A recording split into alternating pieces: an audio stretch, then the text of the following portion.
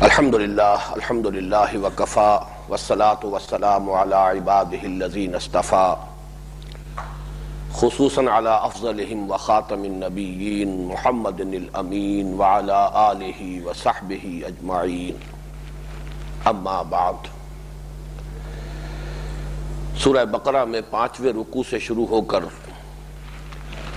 جو مسلسل اور براہ راست خطاب بنی اسرائیل سے ہوا ہے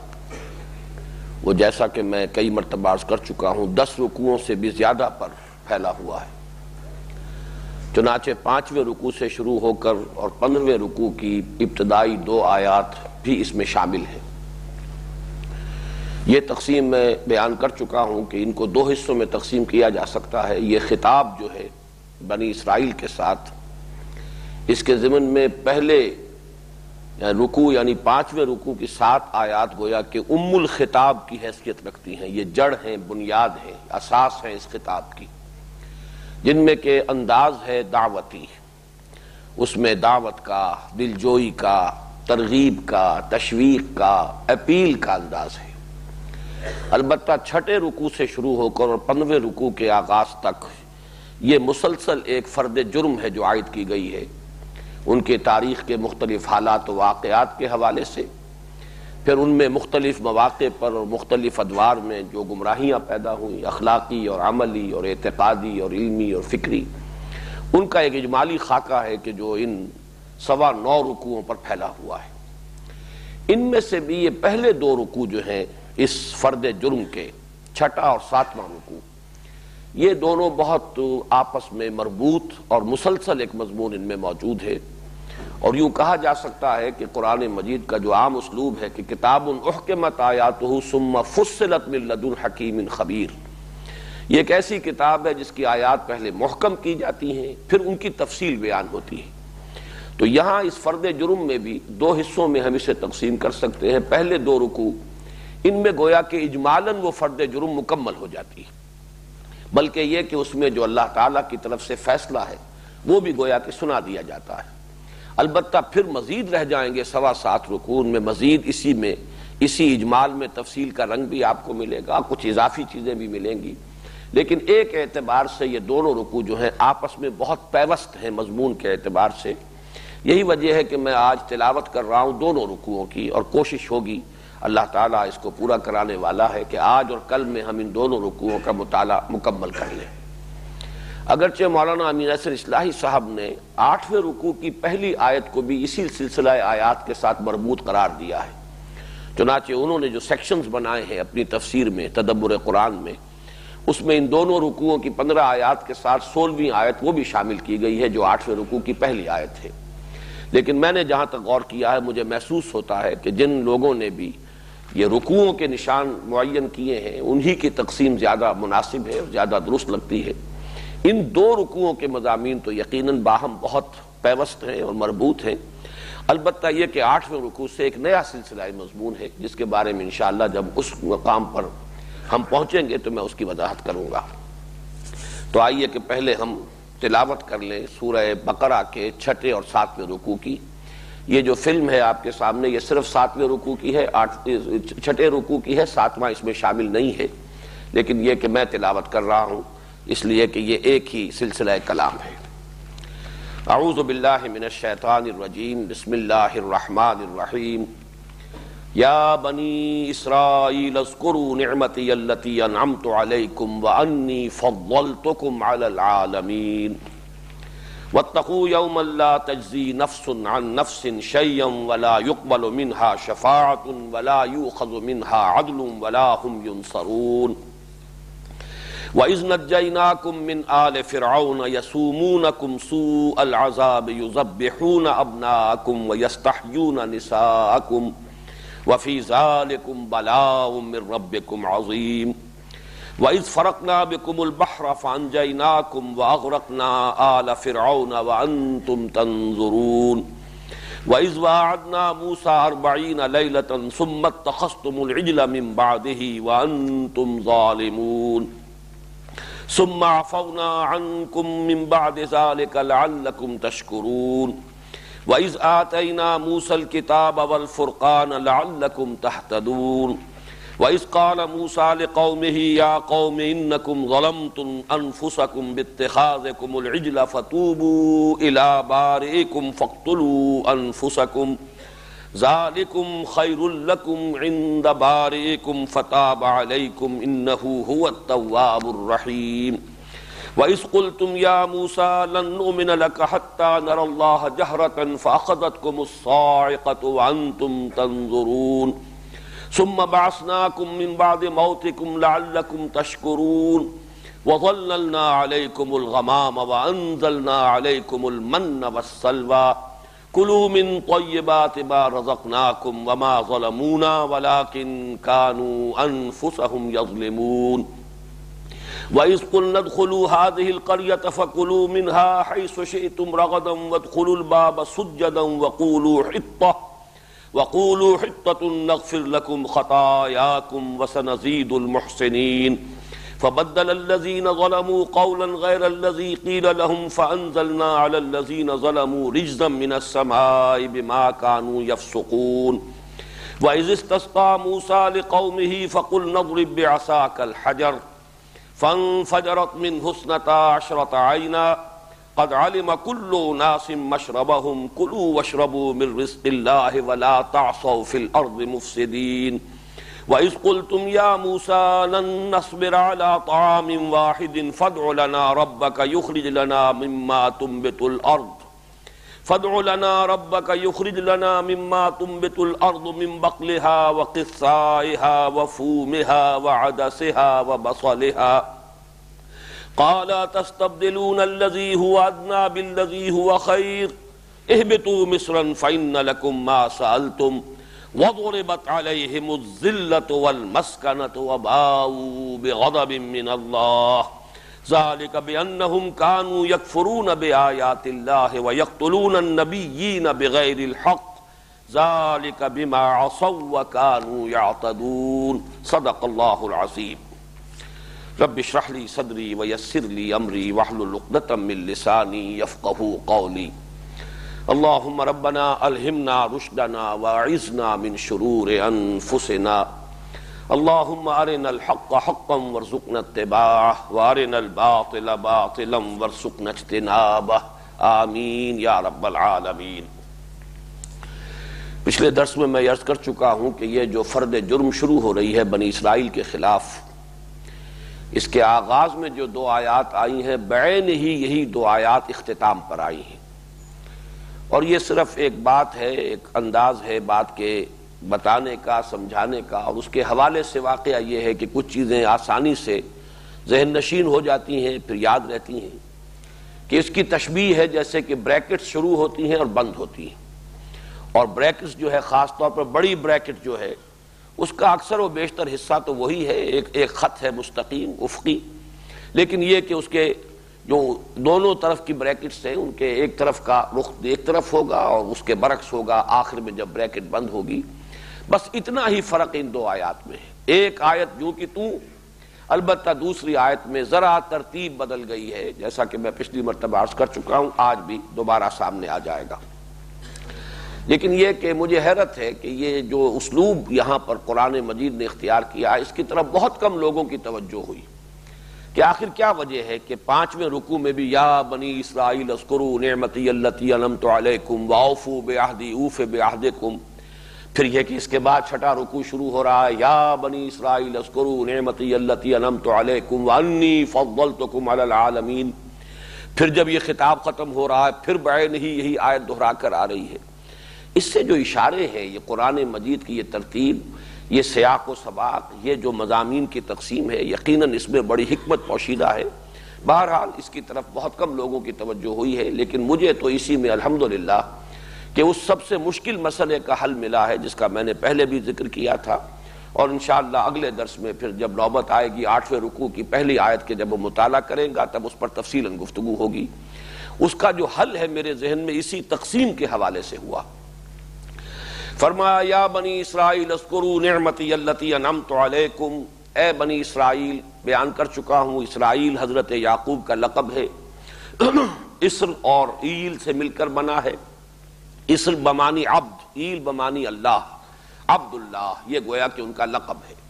اے عبداللہ کی اولاد یعنی حضرت یعقوب کی اولاد، اذکروا نعمتی التی انعمت علیکم،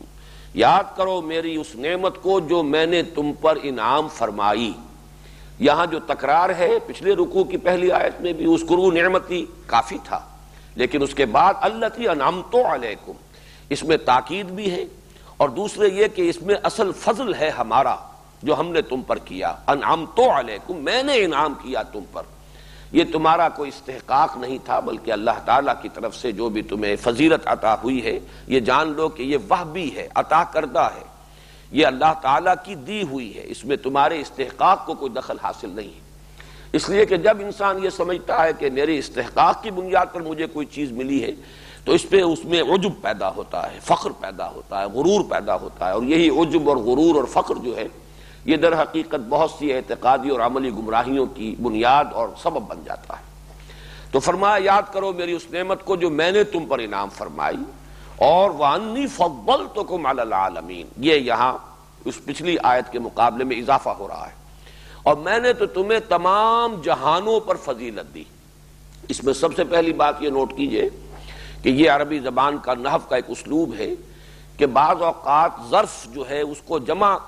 اس کی کر کے، لیکن اس میں مظروف کی جمع مراد ہوتی ہے۔ یہ ظرف ہے عالم، اور اس میں تمام انسان ہیں، عالم انسانیت، تمام اقوام اور مختلف جو بھی علاقے کے اندر نسلیں آباد ہیں، تو مراد تمام جہانوں سے کیا ہے؟ جہان کے تمام اقوام، تمام اقوام عالم، جمع یہاں پر عالمین آیا ہے، عالم کی جمع آیا ہے، مراد اصل میں اس عالم میں بسنے والے لوگ، عالم انسانیت میں جو اقوام شامل ہیں، جملہ اقوام عالم پر تمہیں فضیلت دی۔ اور فضیلت کس معنی میں ہے؟ یہ میں نعمت کے ضمن میں بھی پچھلے درس میں عرض کر چکا ہوں کہ اصل نعمت کیا ہے اللہ کی؟ نعمت ہدایت، اور یہی در حقیقت فضیلت ہے۔ جیسے کہ تفصیل سے میں نے پچھلی مرتبہ عرض کیا تھا، قرآن مجید سے بالخصوص سورہ حدید کی آیت نمبر 26 سے یہ ظاہر ہوتا ہے کہ اللہ تعالیٰ نے نبوت اور رسالت کے لیے خاص کر لیا حضرت ابراہیم کی نسل کو۔ یہ اب حضرت ابراہیم کے بعد انہی کی اولاد کی مختلف شاخوں میں نبوت اور رسالت اور انزال کتب کا سلسلہ جاری رہا، شریعت انہی کو عطا ہوئی ہے۔ اس میں تھوڑا سا اضافہ کر لیجئے کہ اللہ تعالیٰ کی ہدایت کی صرف یہی ایک شکل نہیں ہے،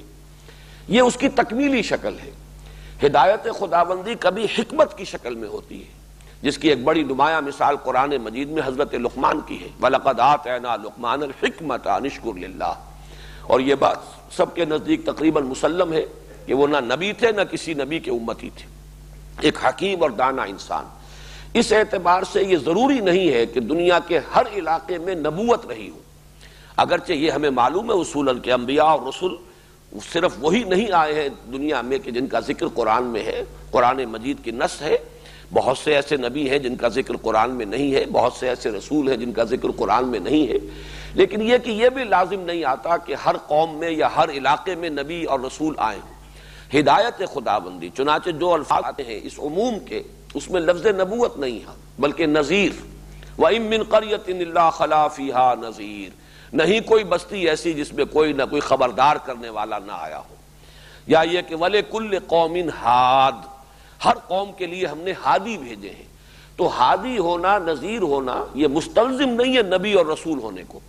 بہرحال حضرت ابراہیم علیہ السلام کا معاملہ جیسا کہ میں عرض کر چکا ہوں، اب سے تقریباً 4، 4.25، 4.5 برس قبل کا معاملہ ہے، اور جہاں تک تاریخ انسانی کا تعلق ہے، جو بھی اب تک ہمارے پاس مختلف ذرائع سے معلومات حاصل ہو سکی ہیں، وہ بھی تقریباً اسی دور سے متعلق ہے۔ گویا کہ حضرت ابراہیم علیہ السلام at the dawn of history جس کو ہم کہیں گے، کہ یہ گویا کہ طلوع ہے تاریخ انسانی کا، اس وقت اس دور سے حضرت ابراہیم کا تعلق ہے۔ حضرت نوح علیہ السلام، حضرت ہود، حضرت صالح اور بہت سے آئے ہوں گے انبیاء حضرت نوح کی اولاد میں، اس لیے کہ حضرت ابراہیم سے پہلے نبوت اور رسالت کا سلسلہ رہا ہے حضرت نوح کی نسل میں، اور حضرت نوح کے 3 بیٹوں کی نسلیں جو ہے وہ دنیا میں مختلف علاقوں میں پھیلی ہیں، تو وہاں بھی یقیناً نبی اور رسول آئے ہوں گے۔ حضرت نوح اور حضرت ابراہیم کے درمیان یہ ضروری نہیں ہے کہ صرف انہی کا ذکر جن کا قرآن میں آیا ہے صرف وہی رسول آئے ہوں، یعنی حضرت ہود اور حضرت صالح، اور اسی طریقے سے اور دوسرے دو ہی کا ذکر قرآن مجید میں ملتا ہے، اس لیے کہ تیسرے حضرت لوط ہیں، وہ کنٹمپریری ہیں حضرت ابراہیم علیہ السلام ہی کے بھتیجے ہیں، اور آپ ہی کے زمانے میں آپ بھی پر ایمان لائے ہیں، اگرچہ وہ بھی رسول بنا کر بھیج دیے گئے خاص علاقے کی طرف۔ لیکن یہ کہ اس دور میں تو نبوت اور رسالت دنیا کے دوسرے علاقوں میں بھی ہو سکتی ہے، لیکن حضرت ابراہیم علیہ السلام کے بعد قرآن مجید میں سورہ حدید کی آیت نمبر 26 سے یہ لازم آتا ہے کہ پھر نبوت اور رسالت حضرت ابراہیم کی نسل ہی میں رہی ہے۔ وَلَقَدْ أَرْسَلْنَا نُوحًا وَإِبْرَاهِيمَ وَجَعَلْنَا فِي ذُرِّيَّتِهِمَا النُّبُوَّةَ وَالْكِتَابَ، ہم نے ان کی نسل ہی کے اندر معین کر دی، رکھ دی نبوت اور کتاب۔ اس اعتبار سے یہ نسل ابراہیمی جو ہے اسی کے اندر یہ سلسلہ نبوت اور رسالت جاری رہا، اور یہ ہمیں معلوم ہے کہ اس میں سب سے زیادہ جو سلسلہ جاری رہا ہے یہ حضرت اسحاق کے بیٹے حضرت یعقوب اور پھر ان سے جو نسل چلی ہے یہی ہے جنہیں کہ دنیا میں عام طور پہ جانا جاتا ہے کہ prophets of the Old Testament, جن کا ذکر جو ہے تورات کے اندر آتا ہے، اس کے مختلف صحیفوں کے اندر موجود ہے۔ یہ فضیلت ہے جو تمام جہان والوں پر یعنی تمام اقوام عالم پر اللہ تعالیٰ نے ان کو عطا فرمائی۔ اسی نبوت اور رسالت کا پھر مظہر یہ ہے کہ یہ تو دنیا میں تسلیم کیا جاتا ہے کہ توحید اپنی صریح اور واضح صورت میں صرف انہی کے ہاں پائی گئی ہے۔ باقی دنیا جو ہے کہیں اسلام پرستی چل رہی ہے، کہیں کواکب پرستی چل رہی ہے، کہیں مظاہر پرستی چل رہی ہے، کہیں درختوں کو پوجا جا رہا ہے، کہیں سانپوں کو اور بچھوؤں کو پوجا جا رہا ہے۔ تو مظاہر پرستی جو ہے دنیا میں ہر جگہ پر آپ کو نظر آئے گی، لیکن یہ قوم جو ہے تھرو دی ہسٹری، تاریخ کے دوران توحید پر قائم رہی ہے۔ اس میں عملی گمراہیاں آئیں اور دوسری اعتقادی گمراہیاں آ گئیں، عجب پیدا ہو گیا، فخر پیدا ہو گیا، بدعملی پیدا ہو گئی، اخلاقی زوال آ گیا، لیکن بائی اینڈ لارج یہ کہا جائے گا کہ یہ قوم بحیثیت مجموعی توحید پر قائم رہی۔ ایسے ادوار بھی آئے ہیں کہ جن قوموں کے پاس یہ رہے ہیں ان کے اثرات انہوں نے لے لیے، کنعانیوں کے اثرات، موابیوں کے اثرات، چنانچہ ان کے ہاں شرک کی آلائش بھی آ گئی، لیکن تسلسل کے ساتھ یہ قوم جو ہے بحیثیت مجموعی توحید خداوندی پر قائم رہی۔ یہی در حقیقت اس کا فضیلت کا سب سے بڑا ترہ امتیاز ہے۔ یا بنی اسرائیل اذکروا نعمتی التی انعمت علیکم وانی فضلتکم علی العالمین واتقوا یوما لا تجزی نفس عن نفس شیئا ولا یقبل منها شفاعۃ ولا یؤخذ منها عدل ولا هم ینصرون۔ یہی آیت آخر میں آئے گی صرف اس فرق کے ساتھ کہ واتقوا یوما لا تجزی نفس عن نفس شیئا، یہ تو جو کا تو ہوگا، ولا يقبل منها عدل ولا تنفعها شفاعت، یعنی عدل اور شفاعت کے اندر ترتیب صرف بدل جائے گی۔ یہاں جو ہے لا يقبل منها شفاعت ولا يؤخذ منها عدل ہے، وہاں ہوگا ولا يقبل منها عدل ولا تنفعها شفاعت، پھر آخری ٹکڑا جو کا تو ہے ولا هم ينصرون۔ یہ آیت جو ہے اس اعتبار سے بڑی اہمیت کی حامل ہے کہ جیسا کہ میں نے عرض کیا تھا، مسلمان قوم کے اندر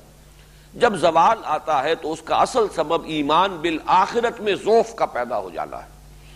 میں نے بارہا یہ بیان کیا ہے، اور پچھلے سال جو یہاں پر محاضرات قرآنی ہوئے حقیقت ایمان کے موضوع پر، تو ایک تقسیم یاد ہوگی جو حضرات اس میں شریک رہے ہیں کہ ایمانیات ثلاثہ میں نے ایک تقسیم کی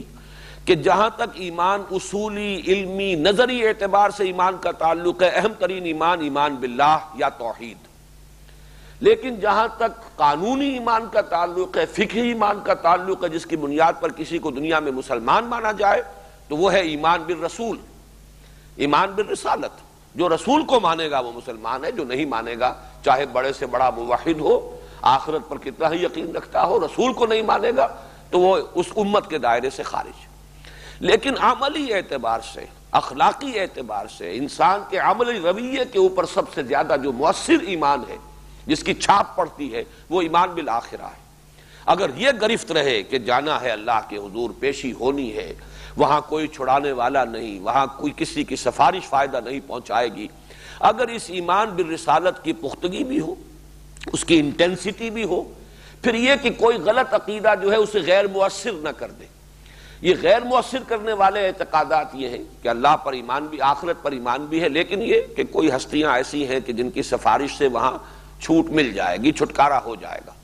لہذا کچھ تھوڑی بہت جو ہے ان ہستیوں کے لیے کچھ جو ہے دنڈوت کی جائے، کچھ ان کے لیے بھی مراسم عبودیت بجا لائے جائیں، تو ان کی شفاعت سے، ان کی سفارش سے بیڑا پار ہو جائے گا۔ یا یہ کہ اسی طریقے سے ہم تو ہیں ہی بخشے بخشائے، اس لیے کہ ہم تو ایک خاص امت سے متعلق ہیں، ہمارا ایک تعلق ہے انبیاء کی نسل سے، ہم ابراہیم اور اسحاق اور یعقوب کی اولاد ہیں، تو بہرحال ہمارے ساتھ کوئی ترجیحی معاملہ ہوگا، دوسروں کے ساتھ جو ہے ہمارا اور ان کا معاملہ جو ہے وہ بالکل ہم وزن نہیں ہوگا، بلکہ یہ کہ ہم اگر جہنم میں جھونکے بھی گئے اپنی بدعمالیوں کی وجہ سے تو چند دن، لن تمسنا النار الا ایاما معدودات یا معدودہ، دو جگہ یہ آیت آئی ہے صرف اس ایک فرق کے ساتھ، معدودہ یا معدودات۔ معدودات کے وزن پر جو جمع آتی ہے اس کو جمع قلت کہا جاتا ہے، اور اس کا زیادہ سے زیادہ اطلاق 2-3 پر ہوتا ہے، گویا کہ صرف 2-3 دن کے لیے صرف ہم جہنم میں جھونکے جائیں گے، باقی ہمیں نکال لیا جائے گا۔ خلود فی النار ہمارے لیے نہیں ہے، ہمیشہ ہمیشہ جہنم میں رہنا یہ دوسروں کے لیے ہمارے لیے نہیں۔ تو یہ مختلف چیزیں ہیں کہ جس سے جیسے زیرو سے جب ضرب دی جائے تو بڑی سے بڑی رقم ہو، زیرو سے ضرب کھائے گی زیرو ہو جائے گی۔ ایمان بالآخرہ کتنا ہی اپنی جگہ پر مضبوط ہو، کتنا ہی اس پر یقین ہو، بعث بعد الموت پر بھی اور حشر و نشر پر بھی، لیکن اگر اس قسم کا کوئی عقیدہ شامل ہو جائے، شفاعت باطلہ کا کوئی تصور ہو، یا یہ کہ اپنے بخشے بخشائے ہونے کا کوئی تصور ہو، ہم تو اللہ کے خاص منظور نظر ہیں، ہمارا معاملہ مختلف ہے، تو ظاہر بات ہے کہ پھر وہ ایمان بالآخرہ گویا کہ زیرو سے ضرب کھا کر زیرو ہو گیا، اگرچہ موجود ہے بظاہر زبانی اقرار کی حد تک، لیکن اس کی تاثیر ختم ہو جائے گی، اس کا کوئی اثر انسان کے کردار پر، اس کے عملی رویے کے اوپر پھر ظاہر نہیں ہوگا۔ چنانچہ اس پورے سلسلہ مضمون کے ابتدا اور اختتام پر، اور اس میں سب سے بڑی بات جو آ رہی ہے وہ کیا ہے؟ ایمان لاؤ محمد پر صلی اللہ علیہ وسلم۔ اس ایمان پر سب سے زیادہ آنے والی بات کون سی ہے؟ کہ ہم تو بہت فضیلت والی قوم ہیں۔ یعنی ان دونوں آیتوں کا تعلق دیکھیے کہ سابقہ رکوع کے مضامین کے ساتھ اصل میں تعلق کیا ہے، کیا چیز مانے ہو رہی تھی؟ ان کے علماء نے پہچان لیا تھا حضور کو صلی اللہ علیہ وسلم، یعرفونہ کما یعرفون ابناہم، ایسے پہچانتے تھے حضور کو جیسے اپنے بیٹوں کو پہچانتے ہیں۔ انہی کے قرب کی وجہ سے جو یثرب کے جو یہ قبائل تھے وہ ان کو ایمان نصیب ہو گیا۔ پہلے مرتبہ جو 6 افراد جو ہیں جو ایمان لائے ہیں حضور پر صلی اللہ علیہ وسلم سن 10 کے موسم حج میں، ان کے پاس جب حضور پہنچے ہیں اور آپ نے دعوت پیش کی ہے تو روایات میں آتا ہے انہوں نے ایک دوسرے کو کننکھیوں سے دیکھا،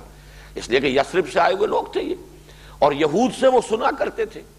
کہ نبی آخر الزمان کی بعثت کا وقت قریب آ چکا ہے، جب ان کی بعثت ہوگی ہم ان پر ایمان لائیں گے، ہم ان کو مانیں گے، ان کے ساتھ ہو کر جب تم سے جنگ کریں گے تو تم ہمیں شکست نہیں دے سکو گے۔ تو انہوں نے آپس میں کننکھیوں سے ایک دوسرے کو دیکھا، معلوم ہوتا ہے یہ وہی نبی ہیں جن کا ذکر کرتے ہیں یہود، تو سبقت کرو، پہلے تم ایمان لے آؤ اس سے قبل کہ وہ ایمان لائے۔ تو گویا کہ وہ علم جو انہیں حاصل ہوا اس وجہ سے کہ مدینے میں یہودی بھی آباد تھے اور ان کے ہاں تذکرے تھے کہ نبی آخر زمان کی بعثت کا وقت قریب ہے، وہ ذریعہ بن گیا، وسیلہ بن گیا یہ علم ان کے سبقت الی الایمان کا۔ لیکن وہی جو ان کا عجب تھا، غرور تھا، ان کا فخر تھا، اپنی جو بھی نسلی برتری ہے اس کا جو تصور تھا، یہاں پر بھی نوٹ کیجئے اللہ تعالیٰ بھی فرما رہے ہیں کہ ہم نے تمہیں فضیلت دی، لیکن یہ فضیلت تمہارے کسی استحقاق کی بنیاد پر نہیں، ہماری عطا کردہ ہے۔ عطا کردہ شے وہ ہوتی ہے کہ جو دینے والا جب چاہے سلب بھی کر سکتا ہے، جیسے کہ قرآن مجید میں سورہ بنی اسرائیل میں آیا ہے وَلَئِن شِئْنَا لَنَذْهَبَنَّ بِالَّذِي أَوْحَيْنَا إِلَيْكَ، اے نبی اگر ہم چاہیں تو یہ وحی جو ہم نے کی ہے آپ کی طرف، یہ قرآن مبارک جو آپ کو ہم نے عطا کیا، جب چاہیں سلب کر لیں، لے جائیں، آپ کے حافظے سے محو کر دیں، آپ کے قلب سے سلب کر لیں، ہمارا اختیار کامل ہے۔ اس لیے کہ جو وہبی شے ہے، عطائی شے ہے، وہ جو بھی واہب ہے، عطا کرنے والا ہے، وہ جب چاہے اسے واپس بھی لے سکتا ہے۔ اسی اعتبار سے ہے وہ شعر بڑا پیارا کہ لائی حیات آئے قضا لے چلی چلے، اپنی خوشی سے آئے نہ اپنی خوشی چلے۔ یہ کوئی ہماری خانہ زاد شے نہیں ہے، ہمارا وجود، ہماری حیات، ہماری زندگی عطائی ہے، عطا کرنے والے نے دی ہے، جب تک اس کا وہ حکم ہے ہم رہیں گے، جب اس کا فرمان آئے گا ہم واپس لوٹ جائیں گے۔ تو اس اعتبار سے انی فضلتکم علی العالمین سے پہلے پھر تکرار کی گئی، انعمت علیکم، میں نے انعام فرمایا تم پر، یہ میری دین ہے، میری عطا ہے، اور یہ فضیلت عطائی ہے، یہ تمہاری استحقاقی نہیں ہے، تمہارے اپنا ذاتی جو ہے اس کی بنا پر نہیں ہے۔ اس اعتبار سے اب ان کے اندر ذرا سا ہوتا یہی ہے کہ مردی و نامردی قدم فاصلے دارت، ہدایت اور گمراہی کے درمیان کوئی بہت لمبے چوڑے فاصلے نہیں ہوتے، بال برابر ذرا آدمی جو ہے یک لحظہ غافل گشتم و 100 سالہ راہم دور شد. قرآن نہیں کہہ رہا کہ فضیلت دی. اس اعتبار سے اگر ان کے اندر یہ خیال پیدا ہوا کہ we are the chosen people of the Lord تو کوئی حرج نہیں. یقیناً اللہ نے انہیں پسند کیا. ان اللہ اصطفیٰ آدم و نوحا و آل ابراہیم و آل عمران علی العالمین. قرآن مجید خود کہہ رہا اللہ نے پسند کیا، چنا، انہیں برگزیدگی عطا فرمائی. لیکن بس یہیں سے ٹھوکر کھا کر اس کو اپنا ذاتی وصف سمجھ لینا اور اس کی بنا پر مغرور ہو جانا، اس کی بنا پر فخر جو ہے اپنے اندر پیدا ہو جانا، عجب، یہی چیز ہے کہ جو پھر ان کے پاؤں کی بیڑی بن گئی اور وہ حضور صلی اللہ علیہ وسلم پر ایمان لانے سے محروم رہے. اب اس میں ڈرایا جا رہا ہے اس دن سے ڈرو، وہ دن وَاتَّقُوا يَوْمًا لَا تَجْزِي نَفْسٌ عَن نَفْسٍ شَيْئًا. اس دن کا خیال کرو کہ جس دن کوئی جان کسی جان کی طرف سے کوئی بدلہ نہ دے سکے گی، یعنی کام نہ آ سکے گی، جسے ہم کہتے ہیں اپنے محاورے میں وَاتَّقُوا يَوْمًا لَا تَجْزِي نَفْسٌ عَن نَفْسٍ شَيْئًا. کوئی جان کسی جان کے کام نہ آ سکے گی. یہ تجزی جو ہے نفس کے لیے چونکہ مؤنث کا صیغہ ہے، اسی اعتبار سے یہ چیز چونکہ قرآن مجید کے بڑی بنیادی تعلیمات میں سے ہے. میں چند اور مقامات کے حوالے سے اس مضمون کو موقت کر دینا چاہتا ہوں، اس لیے کہ جیسے کہ میں نے پہلے عرض کیا تھا حضور کی حدیث کے حوالے سے یہ ساری گمراہیاں ہمارے اندر بھی پیدا ہو چکی. ہم بھی امت مرحومہ ہیں، جیسے وہ chosen people of the Lord, جیسے ان کو یہ غرہ تھا، یہ بھی امت مرحومہ ہے. جو کچھ بھی ہے لیکن تیرے محبوب کی امت میں ہے، بس تیرے محبوب میں امت میں ہونے کی بنا پر ہمارا ایک استحقاق ہے اور ہمارے ساتھ ترجیحی سلوک ہونا چاہیے. اس اعتبار سے یہی مضمون جو 2 مرتبہ یہاں آیا ہے، جیسے میں نے پچھلے درس میں حوالہ دیا تھا وَاسْتَعِینُوا بِالصَّبْرِ وَالصَّلَاةِ، جیسے کہ پچھلے رکوع کے اختتام پر آیا بنی اسرائیل سے خطاب کر کے، وہی آیت آ جائے گی 19ویں رکوع کے شروع میں یا ایھا الذین آمنوا استعینوا بالصبر والصلاۃ. اس لیے کہ دین کی بنیادی تعلیمات میں تو کوئی فرق و تفاوت نہیں ہے. اللہ تعالیٰ کے جو قوانین پہلے تھے وہ آج بھی ہیں. تمہیں بھی اب مدد کی ضرورت ہے مسلمانوں، اس لیے کہ تم پر بہت بڑا بوجھ آ رہا ہے، ذمہ داری آ رہی ہے. اب تم شہادت علی الناس کے منصب پر فائز کیے جا رہے ہو. اپنے اس مقصد کو اور مشن کو پورا کرنے کے لیے تمہیں مدد کی ضرورت ہے، لیکن مدد ملے گی صبر اور نماز سے، جیسے کہ کہا گیا بنی اسرائیل سے. اسی طریقے سے یہ آیت جو دو دفعہ آئی ہے بنی اسرائیل سے خطاب میں وَاتَّقُوا يَوْمًا لَا تَجْزِي نَفْسٌ عَن نَفْسٍ شَيْئًا وَلَا يُقْبَلُ مِنْهَا شَفَاعَةٌ وَلَا يُؤْخَذُ مِنْهَا عَدْلٌ وَلَا هُمْ يُنصَرُونَ. بعین ہی یہی مضمون آپ کو مل جائے گا آیت نمبر 254 میں مسلمانوں سے خطاب کر کے. آیت الکرسی جو ہے 255 اس سے جو پہلی آیت ہے یا ایھا الذین آمنوا انفقوا مما رزقناکم من قبل ان یاتی یوم لا بیع فیہ ولا خلۃ ولا شفاعۃ والکافرون هم الظالمون. اہل ایمان اللہ کا تقوی اختیار کرو اور خرچ کر دو، لگا دو، کھپا دو وہ چیز جو اللہ نے تمہیں دی ہے، اس کے راستے میں صرف کر دو. اس سے پہلے کہ وہ دن آ دھمکے جس دن نہ کوئی دوستی کام آئے گی، نہ کوئی لین دین ہوگا، نہ کوئی شفاعت فائدہ پہنچائے گی. تو یہ مضمون جو ہے اپنی جگہ پر انتہائی اہم ہے. چنانچہ 2 مرتبہ اگر بنی اسرائیل سے خطاب کر کے آیا تو جب مسلمانوں سے خطاب کا وقت آیا تو وہاں بھی وہی بات دہرائی گئی. ویسے یہ کہ مکی صورتوں میں یہ مضمون جو ہے بار بار آیا وَلَا تَزِرُ وَازِرَةٌ وِزْرَ أُخْرَىٰ، نہیں اٹھائے گی کوئی جان کسی اور کے بوجھ کو. ہر ایک کو اپنا اپنا بوجھ اٹھانا ہے، اپنی اپنی گٹھلیاں جو ہیں اپنے اپنے کندھوں پر ہوں گی. نیکی ہے تو وہ بھی کسی کی نیکی دوسرے کو فائدہ نہیں پہنچائے گی، اور کسی کی اگر بدی ہے تو وہ بھی کسی دوسرے کے کھاتے میں نہیں ڈالی جائے گی. اسی طریقے سے فرمایا یوم لا ينفع مال ولا بنون الا من اتى اللہ بقلب سلیم. وہ دن کہ جس دن نفع نہیں پہنچائیں گے، نہ کوئی مال جو ہے مفید ہوگا، نہ بیٹے مفید ہوں گے، نہ بیٹے کام آ سکیں گے. البتہ یہ کہ اگر اولاد صالح ہے اور اس کی تربیت میں اگر والدین کا اپنا بھی حصہ ہے تو وہ صدقہ جاریہ ہے. لیکن یہ ہے کہ محض کسی کا نیک ہونا جو ہے وہ دوسرے کے لیے مفید نہیں ہوگا. الا من اتى اللہ بقلب سلیم، مگر وہ سوائے اس کے کہ جو اللہ کے حضور میں حاضر ہوا ہے اپنے قلب سلیم کے ساتھ. دل پر میل نہ آنے دیا جائے، دل کے اندر، روح کے اندر آلودگی نہ آنے پائے، گناہوں کے اثرات جو ہیں وہ اس کو ملوث نہ کر دیں. اسی طرح وَاخْشَوْا يَوْمًا، یہ سورہ لقمان کی آیت بڑی اہم ہے. وَاخْشَوْا يَوْمًا لَا يَجْزِي وَالِدٌ عَنْ وَلَدِهِ شَيْئًا وَلَا مَوْلُودٌ هُوَ جَازٍ عَنْ وَالِدِهِ شَيْئًا. ڈرو اس دن سے جس دن کے کوئی والد جو ہے اپنے اولاد کے کام نہیں آ سکے گا، نہ اولاد اپنے والدین کے کام آ سکے گی. اس لیے کہ ہر ایک کو اپنی ذمہ داری، اپنی اکاؤنٹیبلٹی خود فیس کرنی ہے. جیسے کہ ایک اور جگہ پر فرمایا کہ کلہم آتی ہے یوم القیامت فردا، ہر ایک کو وہاں انفرادی حیثیت سے پیش ہونا ہے. اور وہ تو دو مقامات جو ہیں قرآن مجید کے وہ بہت ہی لرزہ طاری کر دینے والے ہیں، جیسے کہ سورہ معارج میں بھی آیا ہے اور آخری پارے میں بھی آیا ہے، یوم یفر المرء من اخیہ وامہ وابیہ وصاحبتہ وبنیہ لکل امرئ منہم یومئذ شأن یغنیہ. جس دن کے بھاگے گا انسان اپنے بھائی سے بھی اور اپنی ماں سے بھی اور اپنے باپ سے بھی اور اپنی بیوی سے بھی اور اپنے بیٹوں سے بھی، ہر ایک کو پڑی ہوگی اپنی ہی دھن، اپنی ہی فکر ہوگی. ہر ایک کو جو ہے وہ بس اپنا انجام جو ہے اس کے بارے میں فکر ہو، دامنگیر ہوگا، کسی اور کے بارے میں وہ کچھ اس وقت سوچ بھی نہیں سکے گا. اس سے بھی زیادہ لرزہ طاری کر دینے والے الفاظ جو ہیں وہ سورہ معارج کے ہیں.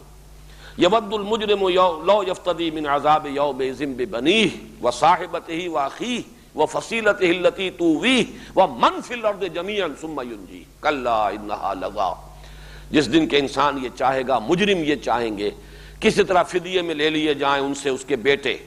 اور فدیے میں لے لی جائے بیوی بھی، اور فدیہ میں لے لیا جائے بھائی بھی، اور اس کا وہ سارا کنبہ قبیلہ جس نے کہ اسے پناہ دی، پالا پوسا، اس کی حفاظت کی، اور جو بھی زمین میں ہے کل تمام مخلوقات فدیے میں لے کر اور کسی طریقے سے اس کو نجات مل جائے.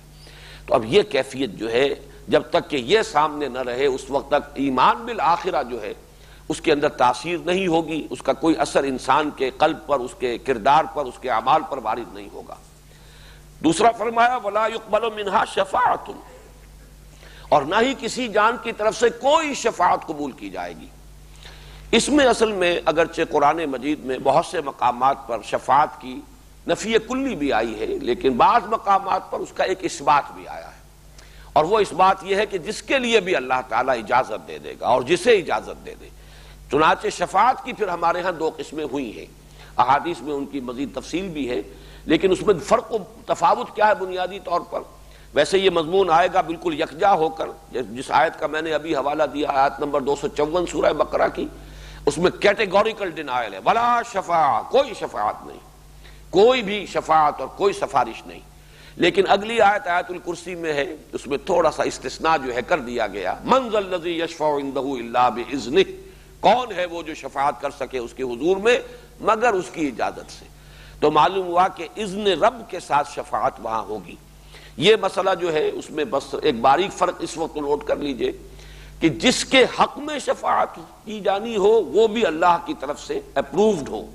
اور جو شفاعت کرے اسے بھی اذن ملے. قرآن مجید سے یہ دوہری اذن کا ثبوت ملتا ہے، تب شفاعت کا کوئی اس بات ہے، استثناء جو کیا گیا ہے قرآن مجید میں. اور اس کا مقصد جو بیان کیا ہے علماء نے، اور وہی واحد توجیہ ممکن ہے، کہ وہ کچھ شخصیات کا جو اللہ تعالیٰ کے ہاں مقام اور مرتبہ ہے اس کے اظہار کے لیے، تاکہ معلوم ہو کہ یہ اللہ کے مقربین میں سے ہیں، ان کا اونچا درجہ ہے، یہ صدیقین میں سے ہیں، یہ شہداء میں سے ہیں، یہ انبیاء ہیں، یہ خاتم الرسل ہیں، آخر المرسلین ہیں، سید الانبیاء والمرسلین ہیں. تو مختلف شخصیتوں کے مقام کے اظہار کے لیے کہ ان کی بات سامنے آئے کہ ان کا اللہ کے ہاں کیا درجہ ہے. اگرچہ اس میں ایک جو ہے اشکال رہتا ہے کہ اگر تو ہم یہ تصور کریں کہ جیسے کہ یہ کھلے عام کوئی دربار لگا ہوا ہو اور اس میں واضح طور پر اجازت دی جائے کہ ہاں آپ شفاعت کر سکتے ہیں فلاں کی، تو پھر تو ان کا جو مقام ہے اس کا کوئی اظہار نہیں ہوتا، ظہور نہیں ہوتا، وہ تو پھر صاف نظر آ جائے گا. تو اس کا جو حل سمجھ میں آتا ہے وہ یہی ہے کہ یہ چیزیں القاء ہوں گی،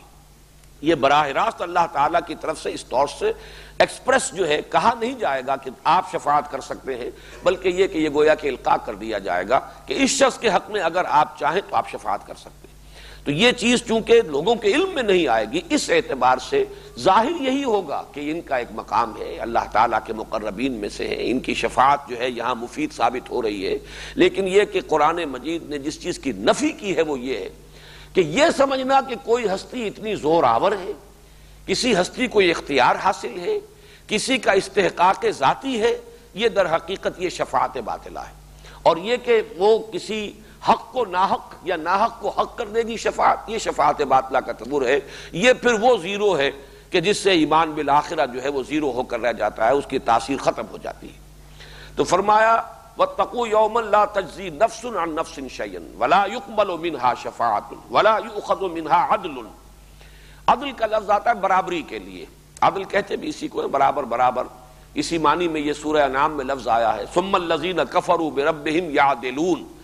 حالانکہ اللہ تعالیٰ ہی خالق آسمان اور زمین کا، اللہ ہی نے روشنی اور جو اندھیرے ہیں وہ بنائے ہیں،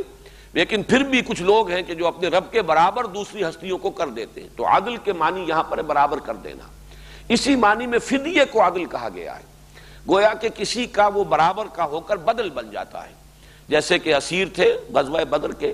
تو فدیہ جن سے لیا گیا گویا کہ وہ ان کی جان کا بدل بن گیا، جیسے کفارہ ہوتا ہے وہ گناہ کا بدل بن جاتا ہے، اسی طرح فدیہ جو ہے وہ کسی کے جرم کا گویا کہ وہ کفارہ بن کر اس کا معاوضہ، اس کا بدل بن جاتا ہے۔ تو ولا يقبل منها عدل ولا هم ينصرون ولا يؤخذ منها عدل ولا هم ينصرون، اور نہ ہی ان کی کہیں کوئی مدد کسی جانب سے ہو سکے گی۔ تو یہ آیت مبارکہ جیسا کہ میں نے عرض کیا اپنے اصل مضمون کے اعتبار سے ایمان بالآخرہ، آخرت پر ایمان اور یقین کے مؤثر ہونے کے لیے یہ گویا کہ اہم ترین ہے کہ یہ چیزیں مستحضر رہے کہ اللہ تعالیٰ کے ہاں جب محاسبہ ہوگا وہاں تو انسان کو لیس للانسان الا ما سعی وان سعیہ سوف یری، انسان کو وہی کچھ ملے گا جس کے لیے اس نے محنت کی ہوگی، ہاں اس کی محنت جو ہے وہ ضائع نہیں جائے گی، وہ اس کے سامنے آ جائے گی۔ فمن یعمل مثقال ذرۃ خیرا یرہ ومن یعمل مثقال ذرۃ شرا یرہ، جو کوئی بھی کسی نے نیکی کی ہوگی ذرے کے ہم بدن اپنے سامنے موجود پائے گا، اور جس کسی نے بدی کمائی ہوگی ذرے کے ہم بدن اپنے سامنے موجود پائے گا۔ اگرچہ یہ اپنی جگہ پر ہے کہ ان الحسنات یذھبن السیئات، انسان کی بہت سی نیکیاں کفارہ بنتی رہتی ہیں اس کی بہت سے تقصیرات کا، کوتاہیوں کا، خصوصاً جو صغائر ہیں، صغیرہ گناہ وہ دھلتے رہتے ہیں نیکیوں کے ساتھ، لیکن بہرحال اس سے یہ کہ موجود ہوگا، انسان دیکھ لے گا۔ جیسے کہ آپ کو بیلنس شیٹ ملتی ہے تو ڈیبٹ کریڈٹ جو ہے بہرحال انٹریز موجود ہوں گی کہ تمہارے اس کریڈٹ کی وجہ سے وہ ڈیبٹ جو ہے وہ نیوٹرلائز ہو گیا ہے، لیکن یہ کہ انسان کے اصل فیصلہ کن شے اس کا اپنا عمل ہے، اس کا اپنا کردار ہے، اس کی اپنی روش۔ اب اس کے بعد فرمایا وَإِذْ نَجَّيْنَاكُمْ مِنْ آلِ فِرْعَوْنَ يَسُومُونَكُمْ سُوءَ الْعَذَابِ يُذَبِّحُونَ أَبْنَاءَكُمْ وَيَسْتَحْيُونَ نِسَاءَكُمْ وَفِي ذَلِكُمْ بَلَاءٌ مِّن رَّبِّكُمْ عَظِيمٌ۔ اب یہاں سے جو سلسلہ شروع ہو رہا ہے اس میں کچھ واقعات ہیں جو بنی اسرائیل کی تاریخ کے بالکل ابتدائی دور کے ہیں۔ ویسے تو بنی اسرائیل کی تاریخ شروع ہوگی تقریباً 1850 قبل مسیح سے، اس لیے کہ حضرت یعقوب کی اولاد، جیسا کہ میں نے پہلے عرض کیا تھا، اندازے ہیں یہ، ان کو یقین کے ساتھ تو نہیں کہا جا سکتا، لیکن جن لوگوں نے ریسرچ کی ہے اور تحقیق کی ہے تو حضرت یوسف کی پیدائش کا سن 1906 قبل مسیح ہے۔ ان کے ہی بھائی ہیں یہ 11 بھائی اور، جو کہ بنو اسرائیل، بنو یعقوب ہے، حضرت یعقوب کی اولاد 12 بیٹے، اور یہ پھر آئے ہیں مصر میں آ کر آباد ہوئے ہیں۔ اور حضرت یوسف علیہ السلام کی اگر پیدائش 1906 کی ہے تو ظاہر بات ہے اس کے بعد کچھ عرصہ گزرا ہے ان کا، وہ جیل میں بھی رہے ہیں، مصر میں رہے ہیں، پھر وہ فائز ہوئے ہیں، تو تقریباً یوں سمجھیے کہ اس کے بعد پھر وہ قحط کے سال ہیں اور بڑی خوشحالی کے سال ہیں، پھر قحط کے سال شروع ہوئے ہیں، پھر وہ ایک سلسلہ جو سورہ یوسف میں تفصیل سے واقعات کا ہے۔ اس کے بعد وہ وقت آیا ہے کہ انہوں نے حضرت یعقوب کو اور اپنے تمام بھائیوں کو، اپنے تمام اہل و عیال سمیت وہ پورا خاندان مصر میں آ کر آباد ہو گیا۔ جوشن کا علاقہ یا جشن یا جوشن اس کا نام ہے، یہ بالکل نیل کا جو ڈیلٹا ہے، تقریباً جو دریائے نیل کا جو کہ مشرقی علاقہ ہے، اور یہ جو ہے وہ زرخیز ترین علاقہ ہے، اس میں ان کو آباد کیا گیا ہے، ڈیلٹا کے علاقے کے اندر۔ یہ یہاں پر 1850 قبل مسیح میں، تو تاریخ بنو اسرائیل کی تو یہاں سے شروع ہو گئی، لیکن اصل میں ان کی حیثیت ایک امت کی جو ہے وہ حضرت موسیٰ علیہ السلام کے بعثت سے ہے۔ حضرت موسیٰ علیہ السلام کی بعثت کا زمانہ اگرچہ مختلف آ رہا ہے، 1450 قبل مسیح میں بھی کہا گیا ہے، ایکسوڈس جو ہوا ہے مصر سے حضرت موسیٰ علیہ السلام جو لے کر نکلے ہیں، 1447 کا سن بھی باقاعدہ کچھ محققین نے معین کیا ہے۔ مولانا مودودی نے اپنی تفہیم میں کچھ اور دوسرے سورسز کے حوالے سے 1300 قبل مسیح، گویا کہ یہ 450 برس یا 550 برس کا عرصہ جو ہے، 500 برس کا، یہ مصر میں یہ رہے ہیں حضرت یوسف علیہ السلام کے بعد سے حضرت موسیٰ علیہ السلام کے ساتھ مصر سے جو نکلنے کا وقت آیا ہے۔ یہ جو 4-5 صدیاں ہیں، اس کا جیسا کہ میں عرض کر چکا ہوں کہ پہلا حصہ جو ہے تقریباً 1/3 وہ تو بڑے عیش میں ان کا گزرا ہے، یہ پیرزادوں کے مانند تھے، اس لیے کہ وہ جو بادشاہ تھا مصر کا اس وقت ہکسوس کنگز میں سے، اس نے ان کا بڑا اعزاز کیا، پھر وہ بہت معتقد تھا حضرت یوسف کا، اور ان کے یہ بھائی بند تھے، تو جیسے پیرزادوں کی عزت ہوتی ہے اس طریقے سے اس پورے خاندان کی عزت بھی ہوئی، اور ایک سیاسی ایلیمنٹ بھی اس میں معلوم ہوتا ہے، چونکہ ہکسوس کنگز بھی اصل قبطی نہیں تھے، یہ اصل مصر کے باشندے نہیں تھے، بلکہ یہ بھی عرب تھے قومی اعتبار سے، اور انہوں نے حملہ کر کے یہاں پر حکومت قائم کی تھی، یہ فرائض میں سے نہیں ہے۔ لہذا انہوں نے شاید یہ محسوس کیا ہو کہ ایک باہری قوت جو ہے باہر کے لوگوں کی، وہ اگر یہاں پر موجود رہے گی تو اس سے ہماری حکومت کو بھی ایک استحکام حاصل ہوگا، یہ بھی ایک سبب ہو سکتا ہے۔ بہرحال تقریباً 150 برس 200 برس تو ان کے بڑے عیش میں گزرے ہیں، اور جو ملٹیپلیکیشن پھر ہوئی ہے تعداد کی، اس کا تو آپ اس سے اندازہ کیجئے کہ 12 بھائیوں کی اولاد 550 برس کے بعد جب نکلی ہے وہاں سے، تو 6 لاکھ افراد، تورات کی یہ روایت ہے، قرآن مجید میں اس کا ذکر نہیں ہے، لیکن تورات میں 6 لاکھ افراد کی گنتی ہے 12 قبیلوں کی، فلاں قبیلے کے اتنے مرد اتنی عورتیں اتنے بچے، اور فلاں قبیلے کے اتنے مرد اتنی عورتیں اتنے بچے، 6 لاکھ افراد لے کر حضرت موسیٰ علیہ السلام 1450 قبل مسیح یا 1300 قبل مسیح میں نکلے۔ پھر ان کا سفر ہے یہ صحرائے سینا کے اندر، سینائی پیننسولا جو ہے اس کے مغربی ساحل کے ساتھ ساتھ، جو کہ مشرقی ساحل بنے گا خلیج سویس کا، اس کے ساتھ ساتھ آئے ہیں تقریباً ٹپ آف دی پیننسولا جو ہے جنوبی علاقہ، جیسے ہندوستان جو ہے ایک تکون بنتی ہے، جیسے انورٹڈ تکون بنے گی کہ اوپر چوڑی ہے اور نیچے جا کر وہ راس کماری، جسے آج کل وہ کنیا کماری کہتے ہیں، وہاں جا کر اس کی ٹپ بنتی ہے۔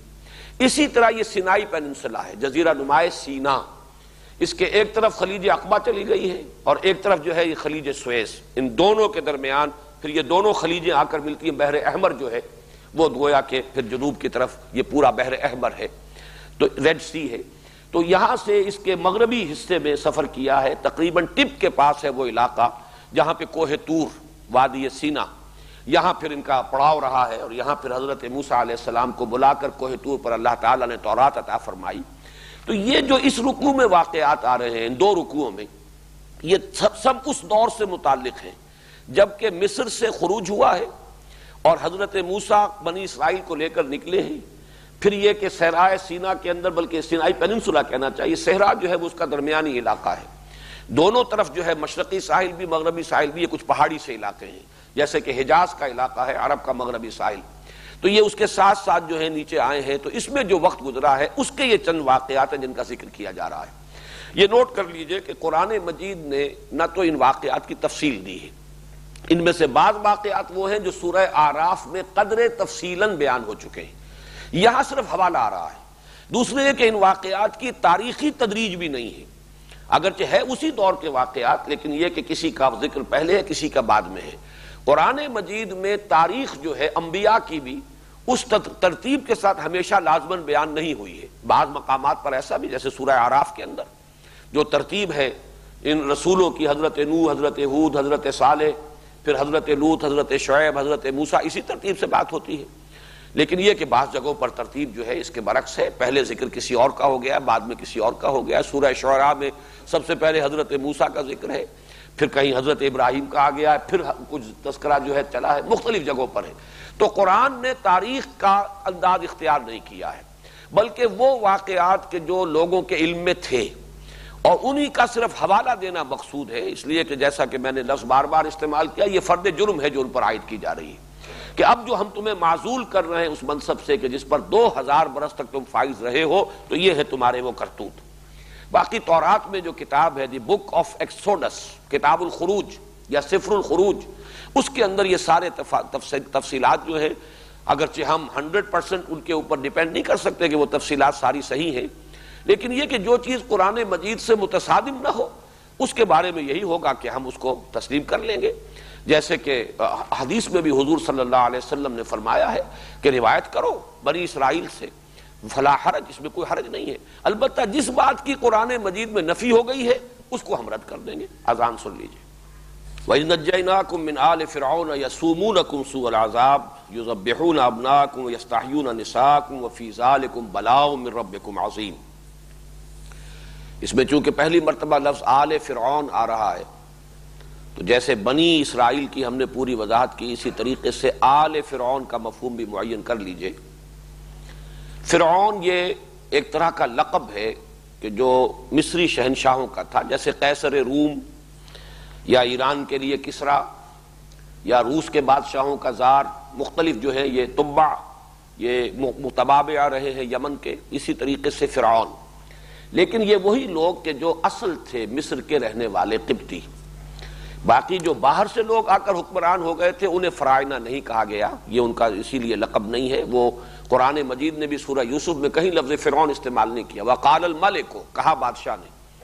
یہ انہیں تاریخ والے بھی کہتے ہیں، یہ علیحدہ ایک تھا معاملہ، اور ان کو ہکسوس کنگز کہتے ہیں، چرواہے بادشاہ. آل کے لفظ کو بھی سمجھ لیجئے کہ یہ لفظ جو ہے ہمارے ہاں خاص طور پر اہل تشیع نے اس کو ایک مفہوم دے دیا ہے کہ آل محمد صلی اللہ علیہ وسلم سے مراد جو ہے وہ صرف حضرت علی کی نسل جو ہے وہی آل محمد میں شامل ہوگی رضی اللہ تعالی عنہ. لیکن یہ بات صحیح نہیں ہے. آل کا اصل جب لفظ جو ہے وہ اس کا مفہوم ہے آل یعولو، اور آبا یعوبو سے یہ بہت قریب ہے. آبا یعوبو لوٹنا، آئبونا تائبونا لربنا حامدون. جب سفر سے واپس آتے تھے حضور صلی اللہ علیہ وسلم تو گھر میں داخل ہوتے ہوئے جو آپ کی زبان پر الفاظ حمد ہوتے تھے اللہ کے شکر کے، اس میں آئبونا تائبونا، ہم لوٹ کر آ رہے ہیں اپنے رب کی طرف توبہ کرتے ہوئے. یعنی گھر میں بھی گھر کے والوں کی طرف بھی آ رہے ہیں، اپنے رب کی طرف بھی آ رہے ہیں. ہر وقت انسان کو توبہ کرنی ہے. تو آبا یعوبو آل یعولو لوٹنا، اسی سے لفظ تعویل بنا ہے، کسی شے کے اصل مفہوم کی طرف اسے لوٹانا. یہ تعویل ہے. اس کی وضاحت جو ہے میں تعارف قرآن کے ضمن میں تفسیر اور تعویل کے فرق میں اس لفظ کی وضاحت کر چکا ہوں. تو آل کہتے ہیں کسی بڑی شخصیت کے تمام متبعین منتسبین جو بھی اس کی طرف اپنے آپ کو منسوب کریں. بڑے بڑی شخصیتیں ہیں، بڑی ان کا مقام اور مرتبہ ہے، تو ان کے احباب ہیں، رفقا ہیں، ان کے اعوان و انصار ہیں، ان کے منتسبین ہیں، ان کے عقیدت مند ہیں، وہ سب کے سب اس کی آل شمار ہوں گے، جو بھی ان کے تابعین ہیں اور جو بھی ان کی طرف اپنے آپ کو منسوب کرتے ہیں. اس معنی میں آل فرعون کا مطلب جو ہے وہ ہے فرعونی، فرعون والے، فرعون کے متبعین، فرعون کے لاؤ لشکری، فرعون کے قوم کے سردار. اس معنی میں قرآن مجید میں یہ لفظ آیا ہے بار بار. اور اسی لفظ کی سے در حقیقت نفی ہو جاتی ہے کہ آل فرعون سے مراد صرف فرعون کی نسل نہیں ہے، بلکہ یہ کہ وہ تمام قوم جو ہے اس کے اندر جو ان کا وہ طبقہ تھا کہ جو سرداروں کا طبقہ تھا، ملاؤ جو ان کے سردار تھے، جو درباری تھے، اور جو بڑے بڑے ان کے سپہ سالار تھے، بڑے فوجی جو ہیں ان کے منصبدار تھے، ان سب کو آل کہا گیا ہے. اس سے لفظ جو ہے اس کے قریب یہ اہل، اہل کسی بھی شخص کے گھر والے جو ہے وہ اہل ہیں. یہ آل اور اہل ویسے تھوڑا سا فرق ہے. اور اسی میں اہل و عیال والا جو لفظ ہے، آلہ یعیلو کا مطلب بھی ہوتا ہے عیال دار ہونا، اور اس کے اندر تنگ دستی کا مفہوم بھی ہے، اس لیے کہ جس کی زیادہ اولاد ہو جائے گی ظاہر بات ہے کہ اس کے اوپر معیشت کا بوجھ زیادہ پڑے گا، معاش کے لیے اسے زیادہ بھاگ دوڑ کرنی پڑے گی. تو آلہ یعیلو جو ہے اس کا مفہوم یہ بھی ہے. تو یہ الفاظ جو ہیں عربی زبان میں جو جن کے مادے قریب ہوتے ہیں، مفہوم کے اعتبار سے بھی ان میں بڑا قرب ہوتا ہے اور ان میں نسبت ہوتی ہے. تو آل فرعون سے مراد یہاں جو مصر کا اس وقت کا حکمران طبقہ تھا. یہ میں جیسا کہ پہلے بھی عرض کر چکا ہوں کہ 200-250 یا 150-200 برس تو گزرے ہیں ان بنی اسرائیل کے مصر میں بڑے ٹھاٹھ کے ساتھ، آرام کے ساتھ، عیش کے ساتھ. پھر وہاں ایک انقلاب آیا ہے جس کو آج کی اصطلاح میں ہم کہہ سکتے ہیں نیشنلسٹ ریولوشن. پھر وہاں کی جو اپنے قوم کے لوگ تھے انہوں نے پھر ان کا تختہ الٹ دیا حکومت کا. ہکسوس کنگز کی بادشاہی ختم ہوئی، ان کو وہاں سے مار بھگایا گیا. اب ظاہر بات ہے جو ان کے مراعات یافتہ طبقات تھے جو سابقہ بادشاہوں کے، اب وہ معتوب ہو گئے، ان پر عتاب، لہذا وہاں سے پھر ان پر تنگی شروع ہوئی، سختی کرنی شروع کی گئی، اور ان کے لیے جو ہے ہر طرح کی پرسیکیوشن. ان کو اپنے نوکر چاکر بنا لیا گیا، ان سے کھیتوں میں کام لیتے تھے، انہی سے یہ جو ہے تعمیرات کے اندر کام لیتے تھے، بیگار لیتے تھے. یہ سارا کام جو ہے اس کو آج کی اصطلاح میں ہم سمجھ سکتے ہیں کہ جیسے کہیں پر اس طرح کا کوئی اگر نیشنلسٹ ریولوشن آتا ہے تو پھر سابقہ جو بھی حاکم تھے یا جو اونچے طبقات تھے ان کے خلاف ایک انتقامی جذبات پیدا ہو جاتے ہیں. لہذا یہ دور تھا کہ جس میں جب انتہائی شدت پیدا ہوئی تو اللہ تعالیٰ نے پھر حضرت موسیٰ علیہ السلام کو مبعوث فرمایا تاکہ ان کی نجات کا ذریعہ بن جائے. وَإِذْ نَجَّيْنَاكُمْ مِنْ آلِ فِرْعَوْنَ يَسُومُونَكُمْ سُوءَ الْعَذَابِ، جبکہ ہم نے تمہیں نجات دی فرعونیوں سے، قوم فرعون سے، فرعون کے سرداروں سے. ساما یسومو کہتے ہیں کسی کو پریشرائز کرنا، دبانا. جس کے لیے قرآن مجید میں دوسری جگہ پر مستضعفین کا لفظ آیا ہے، جنہیں دبا لیا جائے۔ تو ساما یسومو، کسی پر دباؤ ڈالنا، یسومونکم سوء العذاب، تمہیں بدترین عذاب میں مبتلا کر رہے تھے، شدید ترین پرسیکیوشن کا تمہیں نشانہ اور شکار بنایا جا رہا تھا۔ یسبحون ابناکم ویستحیون نساءکم، تمہارے بیٹوں کو وہ ذبح کر ڈالتے تھے اور تمہاری عورتوں کو زندہ رکھتے تھے۔ وفی ذالکم بلاء من ربکم عظیم، اور اس میں یقیناً تمہارے رب کی طرف سے بہت بڑی آزمائش، بڑا ابتلا، تمہارے لیے بڑے شدید حالات تھے کہ جن میں تمہیں اللہ تعالیٰ نے اس وقت ڈال دیا تھا۔ اس میں یہ جو ہے بیٹوں کا قتل کرنا، اور اس میں خاص طور پر لفظ جو ہے نوٹ کیجئے، یذبحون، یہ باب تفعیل ہے، اور تفعیل کے اندر تدریجن اور تھوڑا تھوڑا کر کے یا بار بار وقفے سے کسی کام کا کرنا، یہ اس کا ایک خاصہ ہے لازمی باب تفعیل کا۔ اور اس کا سبب سمجھ میں آتا ہے کہ جب اس قوم کو دبانے کا خیال کیا گیا تو یہ ایسا نہیں ہوا ہوگا کہ ظاہر بات ہے کہ ایسا ہو بھی نہیں سکتا تھا، انہیں باقی بھی رکھنا ہے، ان سے خدمت بھی لینی ہے، انہیں اپنا غلام بنا کر رکھنا ہے، استخدام جو ہے وہ مقصود ہے، تو انہیں ختم تو نہیں کر دینا۔ تو جیسے جیسے وہ دیکھتے ہوں گے کہ یہ قوم اب پھر ذرا پنپ رہی ہے، تو پھر ان کے ایک نسل کو قتل کر دینا کہ اب فلاں وقت تک کے لیے جتنی اولاد ان کے ہاں پیدا ہو نرینہ، اسے قتل کر دیا جائے۔ تو گویا کہ یہ اس قوم کی طاقت کو توڑنے کے لیے پے بپے وقفے سے اس قسم کے اقدامات ہوئے ہیں۔ اسی لیے یذبحون ابناءکم، وہ ذبح کر ڈالتے رہے تمہارے بیٹوں کو، یعنی یہ انداز اختیار کیا گیا ہے کہ یہ پے بپے ہوا ہے۔ اور 2 مرتبہ کا جو ہے اس قسم کا معاملہ یہ تو قرآن مجید سے ثابت ہے۔ ایک تو یہ کہ حضرت موسیٰ علیہ السلام کی بعثت سے قبل قرآن مجید میں اشارہ ہے موجود، اور دوسری روایات میں تفصیل موجود ہے کہ خواب دیکھا تھا فرعون نے کہ کوئی ایک ایسا بچہ پیدا ہوا ہے کہ جو اس کے تخت کے لیے اور حکومت کے لیے خطرہ بن گیا ہے۔ تو اس کے بعد اس نے یہ فیصلہ کیا کہ یہ بنی اسرائیل میں جو بھی بیٹا پیدا اسے قتل کر دیا جائے۔ چنانچہ قرآن مجید میں وضاحت سے ہے کہ موسیٰ کو اللہ تعالیٰ نے وحی فرمائی، اوحینا الی موسیٰ ان اقذفیہ، کہ اس کو اپنے بچے کو جب تک تو کوئی تمہیں اندیشہ نہ ہو دودھ پلاتی رہو، اپنے پاس رکھو، جب بھی کہیں پکڑ دھکڑ دیکھو کہ کوئی تلاشی ہو رہی ہے اور کوئی کارندے فوج کے پیادے آ گئے ہیں حکومت کے تلاشی لیتے ہوئے کہ کوئی بچے اس دوران میں تو پیدا نہیں ہوئے ان کے ہاں، تو اسے صندوق میں رکھ کر اور دریا میں ڈال دینا، یہ ہمارے ذمے ہے، ہم اس کی حفاظت کریں گے اور تمہارے پاس لوٹا کر بھی لے آئیں گے، رادوہ الیک، ہم لے آئیں گے واپس تمہاری طرف۔ تو اس اعتبار سے یہ ایک تو اس موقع پر ہوا ہے۔ دوسرے خود قرآن مجید سے یہ ثابت ہے، سورہ اعراف میں جب حضرت موسیٰ علیہ السلام نے دعوت دینی شروع کی ہے، دعوت نبوت و رسالت، اور آپ کی دعوت جو ہے پھیل رہی تھی، اور اس سے کچھ اندیشہ یہ ہو رہا تھا کہ شاید آل فرعون کے بھی کچھ لوگ جو ہے وہ متاثر ہو رہے ہیں۔ ظاہر بات ہے کہ دعوت حق ہے، اس کے لیے تو کوئی بیریئرز نہیں ہے، وہ نسل بیریئر نہیں بن سکتی، ہر نسل کے اندر کچھ سلیم الفطرت لوگ موجود ہوتے ہیں۔ تو یہ کہا کچھ سرداروں نے، کچھ درباریوں نے کہ اے فرعون، کیا تو اس کو موسیٰ کو اسی طرح چھوٹ دیے رکھے گا؟ اگر تو نے اس کو چھوٹ دیے رکھی تو یہ تو تیرا دین بھی ختم کر دے گا اور تیرے لیے بہت بڑا خطرہ بن جائے گا۔ تو چونکہ اس کو یہ بات بھی سمجھ لیجئے کہ 2 فرعون ہیں، اب جدید تحقیقات سے ثابت ہوا ہے کہ فرعون موسیٰ ایک نہیں ہے، جس کے گھر میں پرورش پائی وہ باپ تھا، اور اس کے بعد اس کے ہاں بھی بیٹا ہو گیا، اس وقت تک وہ لاولد تھا، اور اسی وجہ سے موسیٰ جس نے کہ پھر پالا ہے، جو فرعون کی بیوی جس کا ذکر قرآن مجید میں موجود ہے سورہ تحریم میں، تو اس نے بڑی اسی اپیل کے تحت کہ اس بچے کو قتل نہ کرو، اندازہ اسے ہو گیا تھا فرعون کو کہ یہ بچہ جو ہے یہ اسرائیلی ہے، اور یہ اس طریقے سے اگر بچے گا تو ہو سکتا ہے کہ وہی یہ بچہ بن جائے کہ جس کے بارے میں نے خواب دیکھا، جس اندیشے سے سینکڑوں کو قتل کیا ہے۔ لیکن معلوم ہوتا ہے کہ محبت بہت تھی حضرت آسیہ سے اسے، اور ظاہر بات ہے کہ یہ یعنی ایک بیوی کی محبت جو ہے وہ بہت سے مطالبات منوا لیتی ہے شوہر سے، تو مت قتل کرو اسے، قرۃ عین لی ولک، یہ میری اور تیری آنکھوں کی ٹھنڈک بنے گا، تو اس کے لیے اس کو ابھی چھوڑ دو۔ تو اس لیے اللہ تعالیٰ نے بچا لیا حضرت موسیٰ کو، تو پرورش پائی ہے اس کے ہاں، پھر اس کے ہاں خود ایک بیٹا ہوا ہے، اور وہ پھر بہت بوڑھا ہو گیا تھا وہ فرعون، تو اس نے پھر تخت و تاج سے علیحدگی اختیار کر کے اپنے بیٹے کو حکومت سے ملوا دی تھی۔ حضرت موسیٰ جب واپس آئے ہیں مدین سے، اور راستے میں پھر نبوت سے سرفراز ہوئے ہیں اور حکم ملا ہے کہ جاؤ اذهب الی فرعون انہ طغی، تو یہ دوسرا فرعون ہے بیٹا، اور یہ فرعون جو ہے یہ پلا ہے حضرت موسیٰ کے ساتھ،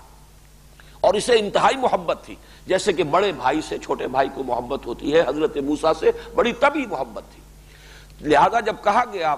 درباریوں کی طرف سے کہ اسے مت چھوڑے رکھو، موسیٰ کو موقع نہ دو، یہ تو تمہارے دین کو بدل دے گا، فساد کھڑا کر دے گا زمین میں، تو اس نے کہا نہیں گھبراؤ نہیں، یہ کیا ہے، بنی اسرائیل سے ہمیں اندیشے کی کیا بات ہے، ہم ان پر پوری طریقے سے قابو یافتہ ہیں، چلو شروع کر دو، پھر دوبارہ قتل عام، قتل کر دو ان کے ہر بیٹے کو جو ان کے ہاں پیدا ہو، طاقت ہی نہیں ہوگی تو ہمارا کیا بگاڑ لیں گے۔ تو معلوم یہ ہوا کہ یہ دو جو ہیں ادوار تقتیل کے، قتل کرنے کے، اس لیے کہ یہ لفظ جب آیا ہے سورہ اعراف میں بھی تو یذبحون ہی کی طرح وہاں بھی باب تفعیل کا صیغہ آیا ہے، یقتلون ابناءکم، باب تفعیل یہاں بھی تسبیح، یذبحون ابناءکم، وہاں بھی یقتلون ابناءکم۔ تو محسوس ایسا ہوتا ہے کہ یہ دو تو میں نے ہی آپ کے سامنے خود قرآن مجید کے حوالے سے ادوار گنا دیے ہیں کہ جس میں یہ حکم جو ہے عام کر دیا گیا کہ اسرائیلیوں کے ہاں جو بیٹا بھی پیدا ہو کسی بھی اسرائیلی عورت کے ہاں اسے قتل کر دیا جائے، لڑکیوں کو زندہ رکھ لیا جائے، اس لیے کہ وہ تو ہمارے حرم میں بھی داخل کی جا سکیں گی، ہمارے ہاں نوکرانیوں کا کام بھی کریں گی، خدمت بھی کریں گی، اور ظاہر بات ہے کہ ان سے اندیشہ نہیں کہ وہ ہمارے لیے کبھی کوئی تھریٹ بن سکے، کوئی خطرہ بن سکے۔ تو یذبحون ابناءکم ویستحیون نساءکم، یہاں ایک بڑا عمدہ نکتہ بیان کیا ہے مولانا اصلاحی صاحب نے کہ نساءکم کیوں کہا ہے، بناتکم کیوں نہیں کہا؟ اس لیے کہ اگر تو قتل کرتے بھی تو ظاہر بات ہے جیسے کہ لڑکوں کو قتل کرتے تھے جو نوزائیدہ ہوتے تھے تو قتل کرتے، تو عورتوں کو قتل کرتے، بچیوں کو قتل کرتے، لیکن بچی کا معاملہ جو نوزائیدہ ہو وہ اس طرح کا نہیں ہوتا جیسا کہ لفظ نساء میں ہے، اس میں ان کی غیرت کی طرف در حقیقت جو ہے اشارہ کیا جا رہا ہے، اس لیے کہ وہی بچیاں جنہیں وہ زندہ رکھتے تھے پھر وہی عورتیں بنتی تھیں، پھر وہی ان کے حرم میں بھی داخل ہوتی تھیں، انہی کے ہاں پھر جو ہے وہ کام کاج بھی کرتی تھی، تو گویا کہ اس طرح سے انتہائی بے غیرتی کا معاملہ تمہارے لیے ہو گیا تھا کہ تمہاری عورتیں جو ہے وہ اس طریقے سے اس حاکم قوم کے گھروں کے اندر چاہے تو وہ کام کاج کے لیے اور خدمت کے لیے اور چاہے ان کے حرم میں داخل کر لی جاتی ہوں گی جیسے کہ ہوتا ہے ظلم۔ تو یہ گویا کہ اس کی طرف اشارہ کیا گیا جو لفظ بنات سے بات پورے طور سے نکھر کر اور اجاگر ہو کر نہ آتی۔ یذبحون ابناءکم ویستحیون نساءکم، وہ ذبح کر ڈالتے تھے تمہارے بیٹوں کو اور زندہ رکھتے تھے تمہاری عورتوں کو، وفی ذالکم بلاء من ربکم عظیم، اور اس میں یقیناً تمہارے رب کی طرف سے بڑی ابتلاء اور آزمائش، تمہارے صبر کا بہت بڑا امتحان، تمہارے تحمل کے لیے بہت بڑی آزمائش تھی۔ چونکہ میں نے یہاں عرض کیا ہے کہ باب تفعیل کا خاصہ ہے کہ تدریجاً وقفے وقفے سے کوئی کام کیا جائے، جیسے تنزیل اور انزال بار بار اس کا ذکر ہوا ہے، تعارف قرآن کے جو لیکچرز تھے ان میں بھی میں نے بیان کیا۔ تنزیل ہے تھوڑا تھوڑا کر کے وقفے وقفے سے نازل کرنا، انزال ہے کسی شے کا دفعتاً نازل کر دینا۔ قرآن مجید کے لیے یہ دونوں الفاظ آئے ہیں اور ان کا جو مفہوم ہے وہ میں اس وقت بیان نہیں کر رہا، میں بیان کر چکا ہوں۔ یہاں آپ دیکھیے کہ ایک ہی جگہ پر وَإِذْ نَجَّيْنَاكُمْ مِنْ آلِ فِرْعَوْنَ بھی آیا ہے، اور اس کے اگلی آیت میں ہے وَإِذْ فَرَقْنَا بِكُمُ الْبَحْرَ فَأَنْجَيْنَاكُمْ وَأَغْرَقْنَا آلَ فِرْعَوْنَ وَأَنْتُمْ تَنْظُرُونَ۔ تو گویا کہ باب تفعیل بھی نجیناکم من آل فرعون، اور انجیناکم، اور یہ ہے باب افعال، ہم نے نجات دی تمہیں۔ یہ دو الفاظ اور باب تفعیل اور افعال کے دو صیغے کیوں استعمال ہوئے، اس پر بڑی عمدہ گفتگو کی ہے مولانا عبد الماجد دریابادی نے، اور ایک حوالہ دیا ہے Hastings dictionary of the Bible, جو تحقیقیں ہوئی ہے اہل تورات نے بڑی تحقیقیں کی ہیں، ان کے تاریخی جو ہیں حوالے بھی دیے ہیں۔ تو اس کا کہنا یہ ہے، جو بھی آتھر ہے ہیسٹنگ جس نے کہ وہ کتاب لکھی ہے، کہ محسوس ایسا ہوتا ہے کہ مصر سے ان کے قافلے مختلف اوقات میں نکلتے رہے۔ حضرت موسیٰ علیہ السلام کے زمانے میں تھوڑا تھوڑا کر کے قافلے جو ہیں ان کے آتے رہے، اور وہ اس طریقے سے یہ ایک دم نہیں ایکسوڈس ہوا بلکہ وقفے وقفے سے ہوا ہے۔ تو یہ بات واقعتاً اگر ثابت ہو جائے تو پھر اس سے کہ قرآن مجید نے جو لفظ استعمال کیا ہے وَإِذْ نَجَّيْنَاكُمْ، اس لیے جو ہے بہت ہی اجاگر ہو کر لفظ آتا ہے، فرق نمایاں ہو جاتا ہے، اس لیے کہ آخری پھر سب سے بڑا لشکر جو تھا بنی اسرائیل کا وہ تھا جو حضرت موسیٰ کے ساتھ نکلا ہے، اور اس کے لیے انجیناکم کا لفظ آیا، وہ تو دفعتاً ہوا ہے، ایک ہی وقت میں پوری قوم بقیہ جو ہے اس کو لے کر حضرت موسیٰ نکلے ہیں۔ تو میں جب یہ پڑھ رہا تھا تو میرا ذہن منتقل ہوا کہ بعین ہی یہی معاملہ تھا خود حضور صلی اللہ علیہ وسلم کا۔ آپ کو جب ہجرت کی اجازت ملی ہے تو پہلے جو ہے اجازت عام تھی، چنانچہ آپ نے مسلمانوں کو اجازت دے دی کہ یثرب کی طرف ہجرت کر جاؤ. قافلے جاتے رہے، ایک ایک قافلہ جا رہا ہے، پھر کچھ لوگ جا رہے ہیں، پھر کچھ لوگ چلے گئے. خود آپ آخری وقت تک ایکسپریس اپروول جس کو کہا جائے، یعنی اجازت جو ہے صراحت کے ساتھ، اس کے منتظر رہے.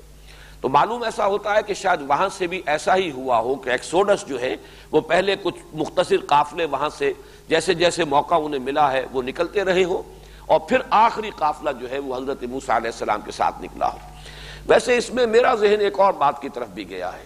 اور وہ یہ کہ جو قرآن مجید کے دوسرے مقامات پر تفصیل آئی ہے،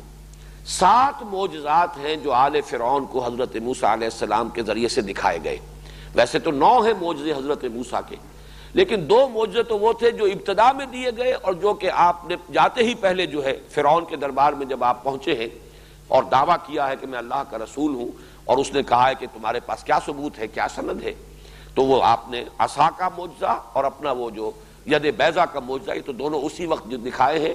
جب نبوت سے سرفراز ہوئے ہیں حضرت موسیٰ علیہ السلام، اسی وقت یہ دونوں معجزے عطا کر دیے گئے. لیکن بعد میں 7 اور ہیں،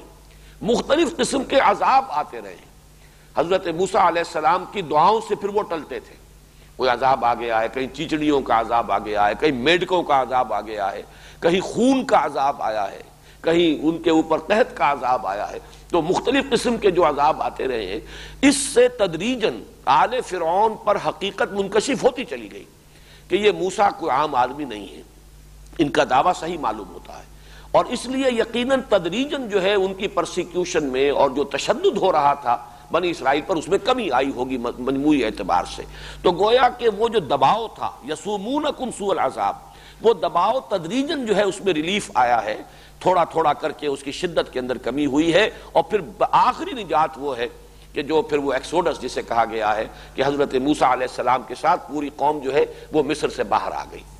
بہرحال یہ نجیناکم اور انجیناکم، یہ 2 الفاظ آئے ہیں بہت قریب،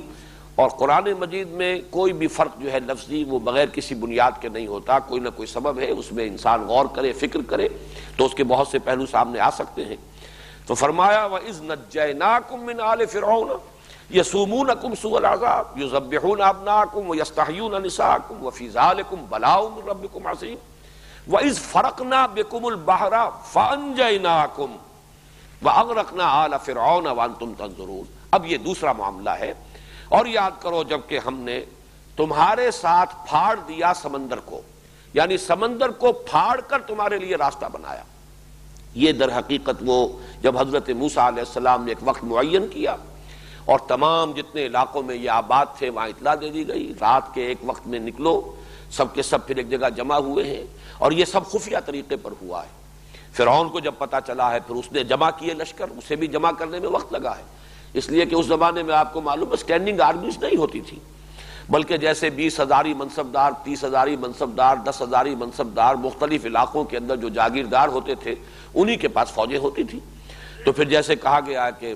فی المدائن حاشرین، بھیج دیے گئے جمع کرنے کے لیے لوگ، اور وہ فوجیں جمع ہوئی، وقت لگا ہے، اور پھر اس نے تعاقب کیا ہے.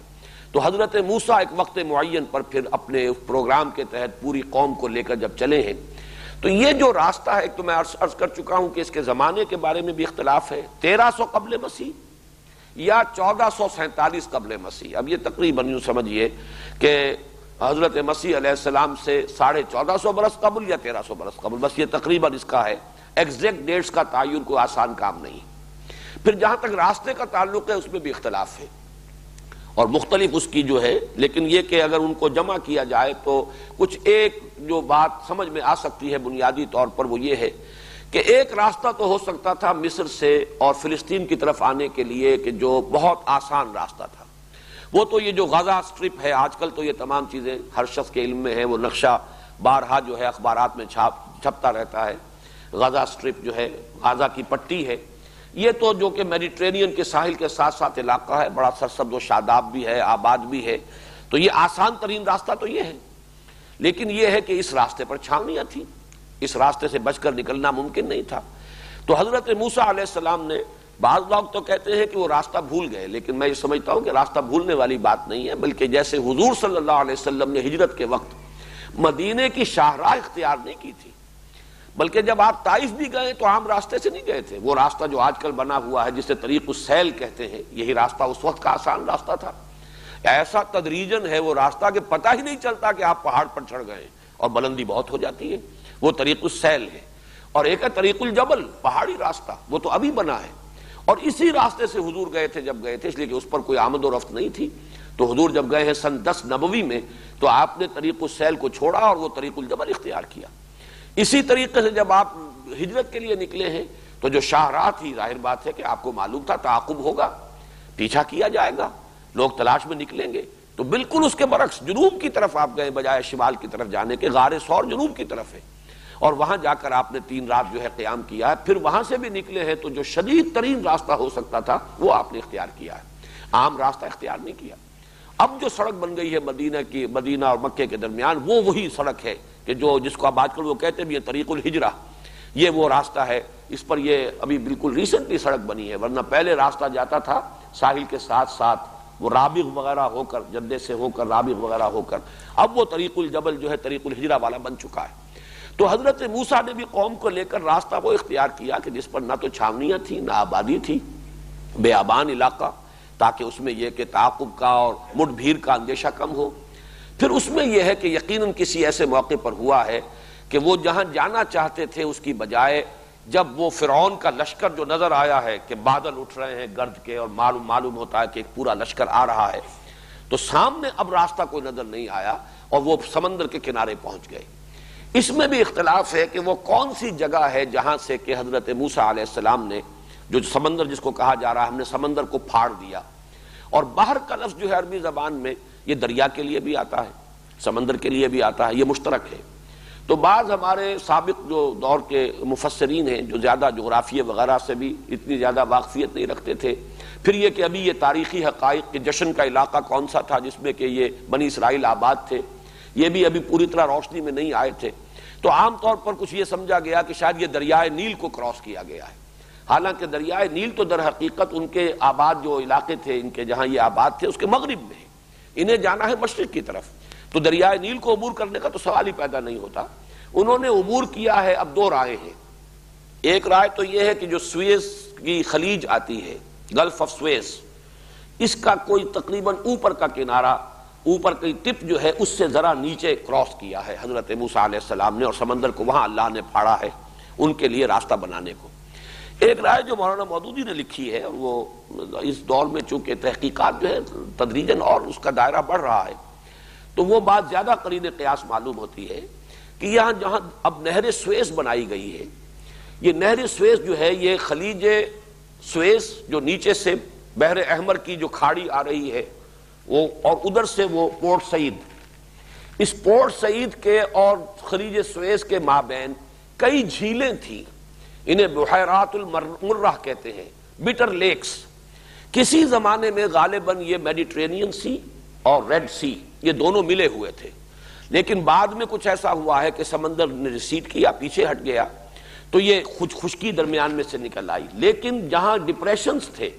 جہاں نشیبی علاقہ تھا، وہاں جھیلیں بن گئی، اور یہ جھیلیں ہیں بھی بٹر لیکس اسی لیے کہلاتی ہیں، یہ سمندری پانی کی جھیلیں ہیں، اسی لیے وہ نمکین پانی ہے۔ عام اگر وہ ہوتی جیسی کہ دنیا میں جھیلوں کا تصور ہے تو وہ تو سویٹ واٹر ہوتا ہے، میٹھا پانی ہوتا ہے، جھیل کا پانی جو ہے وہ سمندر کے پانی کے طریقے سے نمکین تو نہیں ہوتا، لیکن یہ ہے ہی بٹر لیکس، اس لیے کہ یہ سابقہ سمندر کی جگہ ہے جہاں سے درمیان میں سے خشکی نمودار ہو گئی ہے، تو وہ ایک چین تھی بٹر لیکس کی، 1 2 3 درمیان میں خشکیاں تھیں، اس خشکی کو جو کھدائی کر کے اور ان لیکس کو ملا دیا گیا ہے جس سے یہ نہر سویز بنی ہے۔ تو مولانا مودودی کا کہنا یہ ہے، جو انہوں نے جو بھی سورسز ان کے سامنے ہیں ان کے حوالے سے، کہ یہ بٹر لیکس میں سے ایک بڑی لیک تھی جس کے کنارے حضرت موسیٰ علیہ السلام پہنچ گئے، سامنے سمندر آ گیا اور وہ بٹر لیک آ گئی، اور ادھر جو ہے پیچھے وہ معلوم ہوا کہ اب تو وہ تعاقب کرتے ہوئے فرعون کا لشکر پہنچ گیا ہے۔ تفصیل دوسرے مقام پر ہے، اس وقت حضرت موسیٰ کی قوم نے تو کہا انا لمدرکون، اب تو ہم پکڑے گئے، کوئی راستہ نہیں، جس پر حضرت موسیٰ نے فرمایا کلا ان معی ربی سیہدین، ہرگز نہیں، میرے ساتھ میرا رب ہے وہ راستہ دے گا۔ اور جیسے کہ آیا ہے سورہ شعراء میں فاوحینا الی موسیٰ نضرب بعصاک البحر، ہم نے وحی کی موسیٰ کو کہ ضرب لگاؤ سمندر پر اپنے اس عصا سے، فانفلق فکان کل فرق کالطود العظیم، تو وہ سمندر پھٹ گیا۔ فلق کا لفظ جو ہے یہاں نوٹ کیجئے، جیسے فلق صبح وہ پھٹتی ہے تو فلق کا لفظ آیا ہے، یہ پوری تفصیل سے ہم وضاحت سے پڑھ چکے ہیں، قل اعوذ برب الفلق۔ اسی طرح جب گٹھلی پھٹتی ہے تو وہ فلق ہے، فالق الحب والنوا، اللہ ہی ہے جو گٹھلیوں کو پھاڑتا ہے اور دانوں کو پھاڑتا ہے جس میں سے کہ پھر پودا برآمد ہوتا ہے۔ تو فن فلقا باب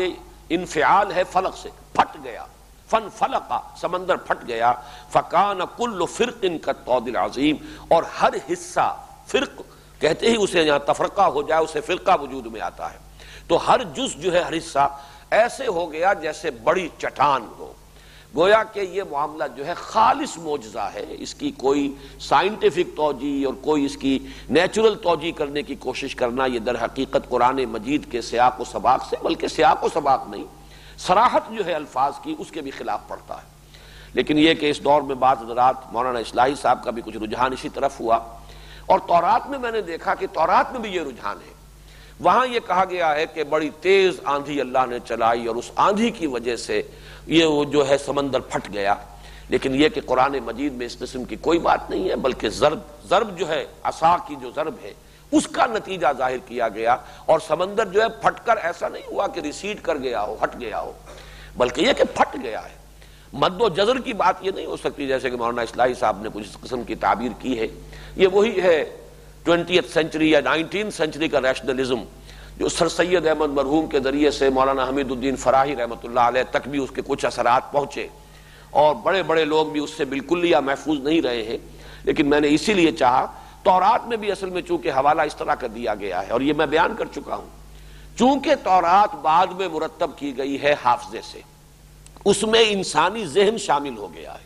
گویا کہ یہ تصور دینا کہ ضرب سے، حضرت موسیٰ کے عصا کے ضرب سے سمندر پھٹا ہے اور معجزہ، اس کی بجائے انہوں نے تصور یہ دیا کہ بہت تیز ہوا چلی اور ہوا نے سمندر کو دھکیل دیا، جب سمندر کو دھکیل دیا ایک طرف تو راستہ بن گیا۔ لیکن قرآن نے وہ الفاظ استعمال کر دیے ہیں کہ جس کے بعد اب کسی اور تعویل کی سرے سے کوئی گنجائش نہیں، یہ خالص معجزہ تھا، قدرت خداوندی کا ظہور۔ تو نوٹ کیجئے، فن فلق فکان کل فرق کالطود العظیم، لفظ فرق جو ہے اس کو نوٹ کیجئے، اور یہاں جو اب آیت ہم پڑھ رہے ہیں وَإِذْ فَرَقْنَا، جبکہ ہم نے پھاڑ دیا،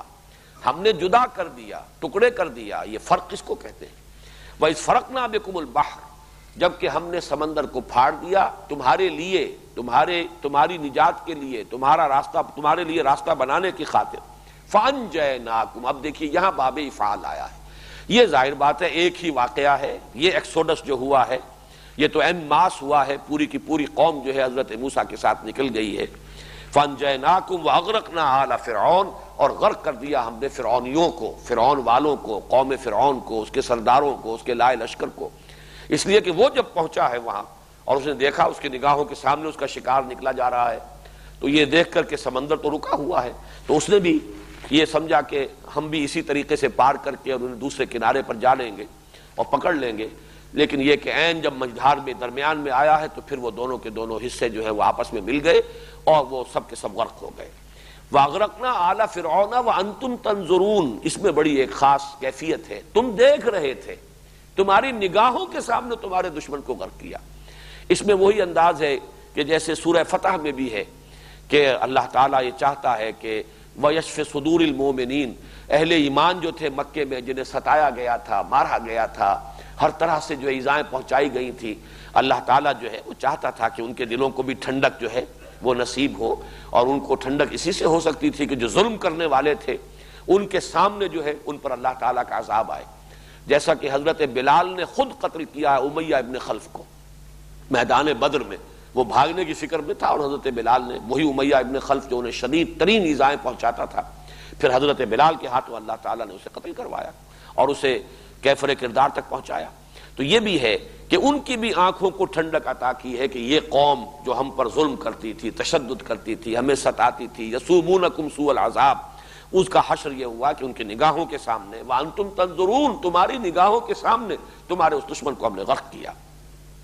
وَإِذْ وَعَدْنَا مُوسَىٰ 40 لَيْلَةً ثُمَّ اتَّخَذْتُمُ الْعِجْلَ مِن بَعْدِهِ وَأَنْتُمْ ظَالِمُونَ، اور جب کہ یاد کرو جب کہ ہم نے بلایا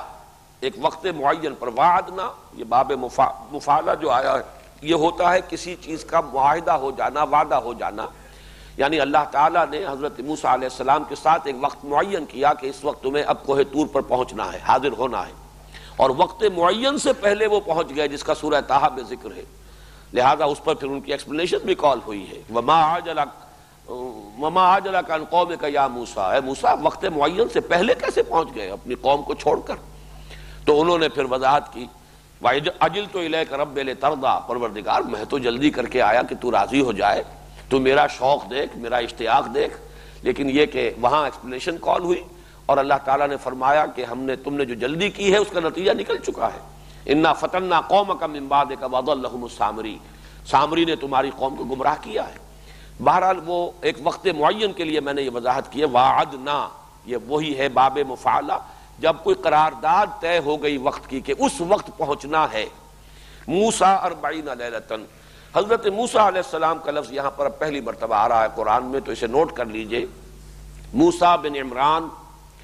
ان کی جو بھی جدید تحقیق ہے اس کے اعتبار سے 1520 قبل مسیح میں ان کی پیدائش ہے اور 1400 قبل مسیح میں ان کا انتقال ہے. یعنی یوں سمجھئے کہ 120 برس کی ان کی عمر ہوئی ہے.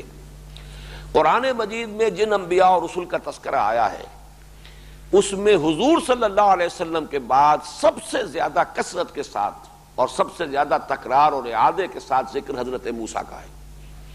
حضور صلی اللہ علیہ وسلم کا بھی نام لے کر ذکر اتنی مرتبہ نہیں ہے قرآن میں جتنی مرتبہ حضرت موسیٰ کا ہے. لیکن چونکہ قرآن مجید ایک اعتبار سے سیرت النبی ہے، اس لیے کہ ظاہر بات ہے جب سورہ انفال میں غزوہ بدر کے حالات آ رہے ہیں تو یہ بھی ایک چیپٹر ہے سیرت النبی کا. سورہ آل عمران میں اس کا کافی بڑا حصہ 60 آیات جو ہے وہ غزوہ احد سے متعلق ہے، تو یہ بھی ایک باب ہے سیرت النبی کا. اس اعتبار سے ہم یہ کہہ سکتے ہیں پورا قرآن سیرت النبی ہے صلی اللہ علیہ وسلم. لیکن یہ کہ اس تعویل کو اگر چھوڑ دیں تو سب سے زیادہ ذکر قرآن مجید میں حضرت موسیٰ علیہ السلام کا ہے. چنانچہ مولانا حفظ الرحمن سہاروی رحمۃ اللہ علیہ نے جو کتاب لکھی ہے قصص القرآن، اس میں انہوں نے ہر نبی کے حالات پر جو آیات قرآن مجید میں آئی ہیں ان کی گنتی کر کے اس کا دے دیا ہے کہ ان کے حالات میں اتنی آیات ہیں، ان کے ذکر پر اتنی آیات. تو 555 آیات قرآن مجید کی حضرت موسیٰ علیہ السلام کے ذکر پر مشتمل ہے. آپ اندازہ کیجئے کہ 6,500 کے قریب تو کل آیات ہیں، تو 6,500 بھی ہوں تو گویا کہ 1/13 یا 1/12 قرآن ہے کہ جو حضرت موسیٰ علیہ السلام کے حالات پر مشتمل ہے. اور اسی طریقے سے جس طرح بنی اسرائیل کا ذکر قرآن مجید میں آیا ہے، یہ میں خاص طور پر آج کل اس لیے ذکر کر رہا ہوں کہ اگرچہ اس وقت دنیا میں یہودیوں کی تعداد 13-14 ملین سے زیادہ نہیں، 1.5 کروڑ بھی نہیں، لیکن یہ کہ جیسے جیسے اب حقائق منکشف ہو رہے ہیں واقعتاً ہمیں خود یہ شعور نہیں تھا پہلے کہ کس درجہ تسلط ہے ان کا اس وقت عالمی سیاست پر اور عالمی اقتصادیات پر. تعداد بہت تھوڑی سی ہے. قرآن مجید میں اتنی تفصیل سے ذکر کیوں آیا ہے؟ ایک قوم تھی، تاریخ کی ایک صفحات میں گم ہو چکی، تقریباً نہ ہونے کے برابر رہ گئی. مسلمان 120 کروڑ اور وہ 1.25 کروڑ بمشکل. معلوم ہوا کہ 1 اور 100 کی نسبت ہے. لیکن یہ کہ اس کے باوجود جو ہے تذکرہ آیا، حضرت موسیٰ کا اس قدر شان اس کے اہتمام کے ساتھ ذکر آیا ہے. تو معلوم ہوتا ہے جیسے کہ احادیث سے ہمارے سامنے وہ جو پیشن گوئیوں والی روایات ہیں کہ قیامت سے قریب اور متصلاً قبل جو حالات و واقعات پیش آنے والے ہیں، تو یہ تو در حقیقت انہی 2 امتوں کی تاریخ بنے گی دنیا کی تاریخ. ایک امت سابقہ بنی اسرائیل جن میں سے وہ دجال اکبر کا ظہور ہوگا، اس کا ایک جو ہے ایک ابال آئے گا اس کے اندر، اس کی باسی کڑھی کے اندر اقتدار انہیں حاصل ہوگا، جیسے کہ اسرائیل وجود میں آ چکا ہے، جیسے بڑکے مار رہا ہے شمیر اس وقت، انہی میں ایک بہت بڑی شخصیت کا ظہور ہوگا جو ان کی مسیح بن کر آئے گی. وہ مسیح جو جن کی پیشن گوئیاں ان کے ہاں تھیں، وہ حضرت مسیح آ گئے آج سے 2000 سال قبل. اب آپ اندازہ کیجئے 1992 ہے تو 2000 میں کون سی کسر رہ گئی. لیکن یہ کہ ان بدبختوں نے ان کی تو نفی کی، انہیں جھوٹا قرار دیا، انہیں ولد الزنا قرار دیا اور انہیں جادوگر قرار دے کر، مرتد قرار دے کر سولی پر چڑھا دیا اپنے بس پڑتے. تو گویا کہ ابھی وہ مسیح کے منتظر ہیں، ان کا مسیح ابھی آنا ہے، جس مسیح کی خبریں تھیں اور جس کا مصداق بن کر حضرت مسیح آ چکے 2000 سال قبل، اس مسیح کے وہ منتظر ہیں. اور وہ مسیح آئے گا، وہ مسیح نہیں آئے گا، اس کے نام پر ایک جھوٹا مسیح آئے گا، اسی لیے المسیح الدجال اسے کہا گیا. المسیح الدجال، وہ کہ جو جھوٹا دعویٰ کرے گا مسیح ہونے کا اور اسی بنیاد پر یہودیوں کے اندر اسے وہ قدر و منزلت حاصل ہوگی، اور پھر ان یہودیوں کو جو عروج ہوگا. اور گریٹر اسرائیل احادیث میں موجود ہے کہ تقریباً وہی نقشہ جو ہے وہ احادیث میں موجود ہے کہ وہ تو وجود میں آئے گا. مسلمانوں کو بڑی زبردست ہزیمتیں اور شکستیں ان کے ہاتھوں ہوں گی، بہت بڑی بڑی تباہیاں جو ہے خاص طور پر مسلمانان عرب پر آنی ہے ان کے ہاتھوں. پھر اصل حضرت مسیح کا نزول ہوگا، وہ حضرت مسیح کے جو ہمارے اور عیسائیوں کے مابین مشترک ہیں. انہوں نے دھوکہ صرف یہ کھایا ہے کہ ایک تو توحید کو تثلیث سے بدل دیا، عقیدت کے غلو میں، لا تغلو فی دینکم اسی لیے کہا گیا کہ اپنے دین کے معاملے میں غلو نہ کرو. غلو ہے، ورنہ حضرت مسیح کو مانتے ہیں وہ، لیکن وہ تثلیث میں انہیں اللہ کا الوہیت کا جز بنا دیا ہے. دوسرے یہ کہ وہ شریعت موسوی جو ہے اس کو ختم کر دیا گیا. اس اعتبار سے حضرت مسیح، لیکن وہ بھی منتظر ہے حضرت مسیح کے. ان کا عقیدہ یہ ہے کہ حضرت مسیح سولی پر چڑھے، ان کا انتقال ہوا، پھر جس قبر میں انہیں رکھا گیا تھا ایک کیو میں، اسی میں وہ ریزریکشن ہوئی ان کی،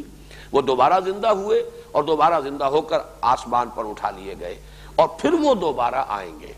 تو عیسائی بھی منتظر ہے مسیح کے. اسی طریقے سے ہمارا عقیدہ ان سے صرف اس اعتبار سے مختلف ہے کہ حضرت مسیح علیہ السلام سولی پر نہیں چڑھائے گئے، کوئی اور شخص ہے، ولیکن شبہ لہم،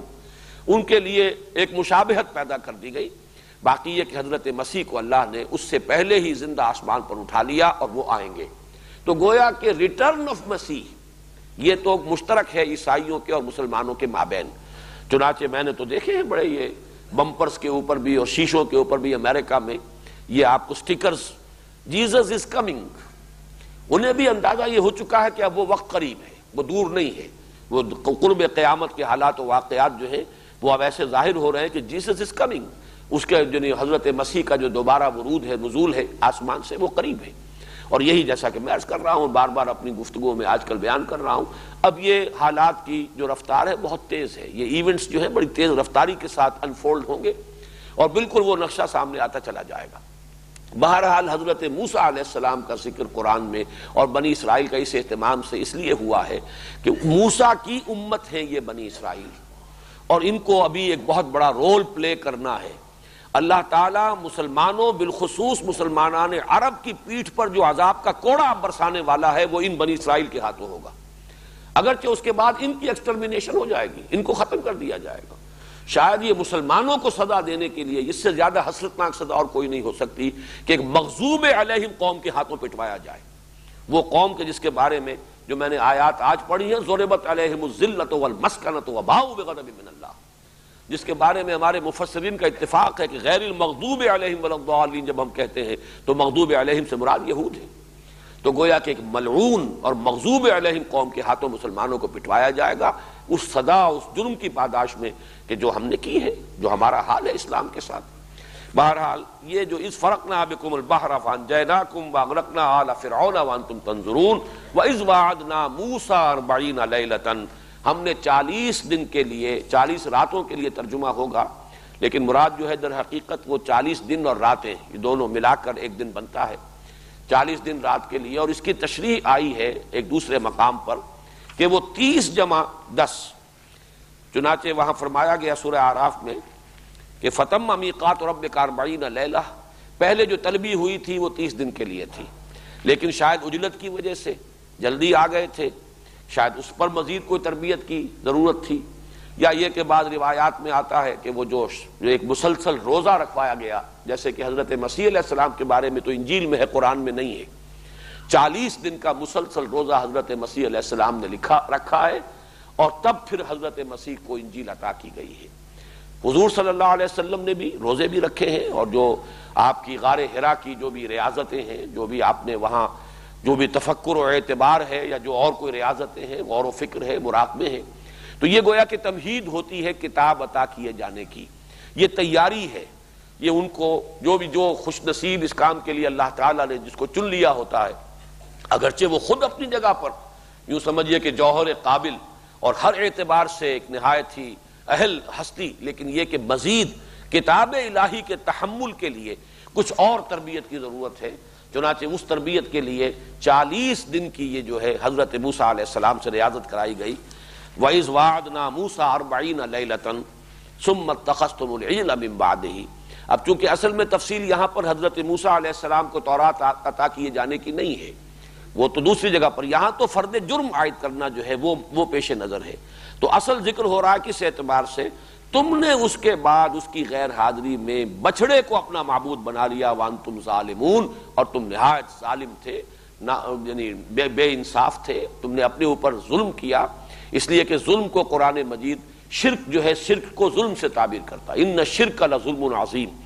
شرک جیسے گناہ کی گھناؤنے یعنی جرم کا تم نے ارتکاب کیا۔ حالانکہ میں یہ سارے واقعات جو آپ کے سامنے بیان کر رہا ہوں، یہ ابھی سمجھیے کہ بالکل آغاز ہے ان کا، اور انہوں نے کتنے معجزے حضرت موسیٰ علیہ السلام کے دیکھے ہیں، کس طرح معجزانہ طور پر تو انہیں وہاں سے مصر سے نکال کر لائے ہیں۔ وہ جو 9 معجزے فرعون کو دکھائے گئے، ظاہر بات ہے وہ سارے کے سارے معجزے بنی اسرائیل نے بھی دیکھے۔ اس اعتبار سے کسی جگہ پر آج میں اس کا حوالہ تو تلاش نہیں کر سکا، اس لیے کہ میری طبیعت آج کوئی ٹھیک نہیں رہی، لیکن یہ کہ یہ الفاظ بھی میں نے کہیں پڑھے ہیں تورات ہی کے، کہ اے بنی اسرائیل تو وہ قوم ہے، تو اس چھنال کے مانند ہے جس نے پہلی شب میں بے وفائی کی ہے۔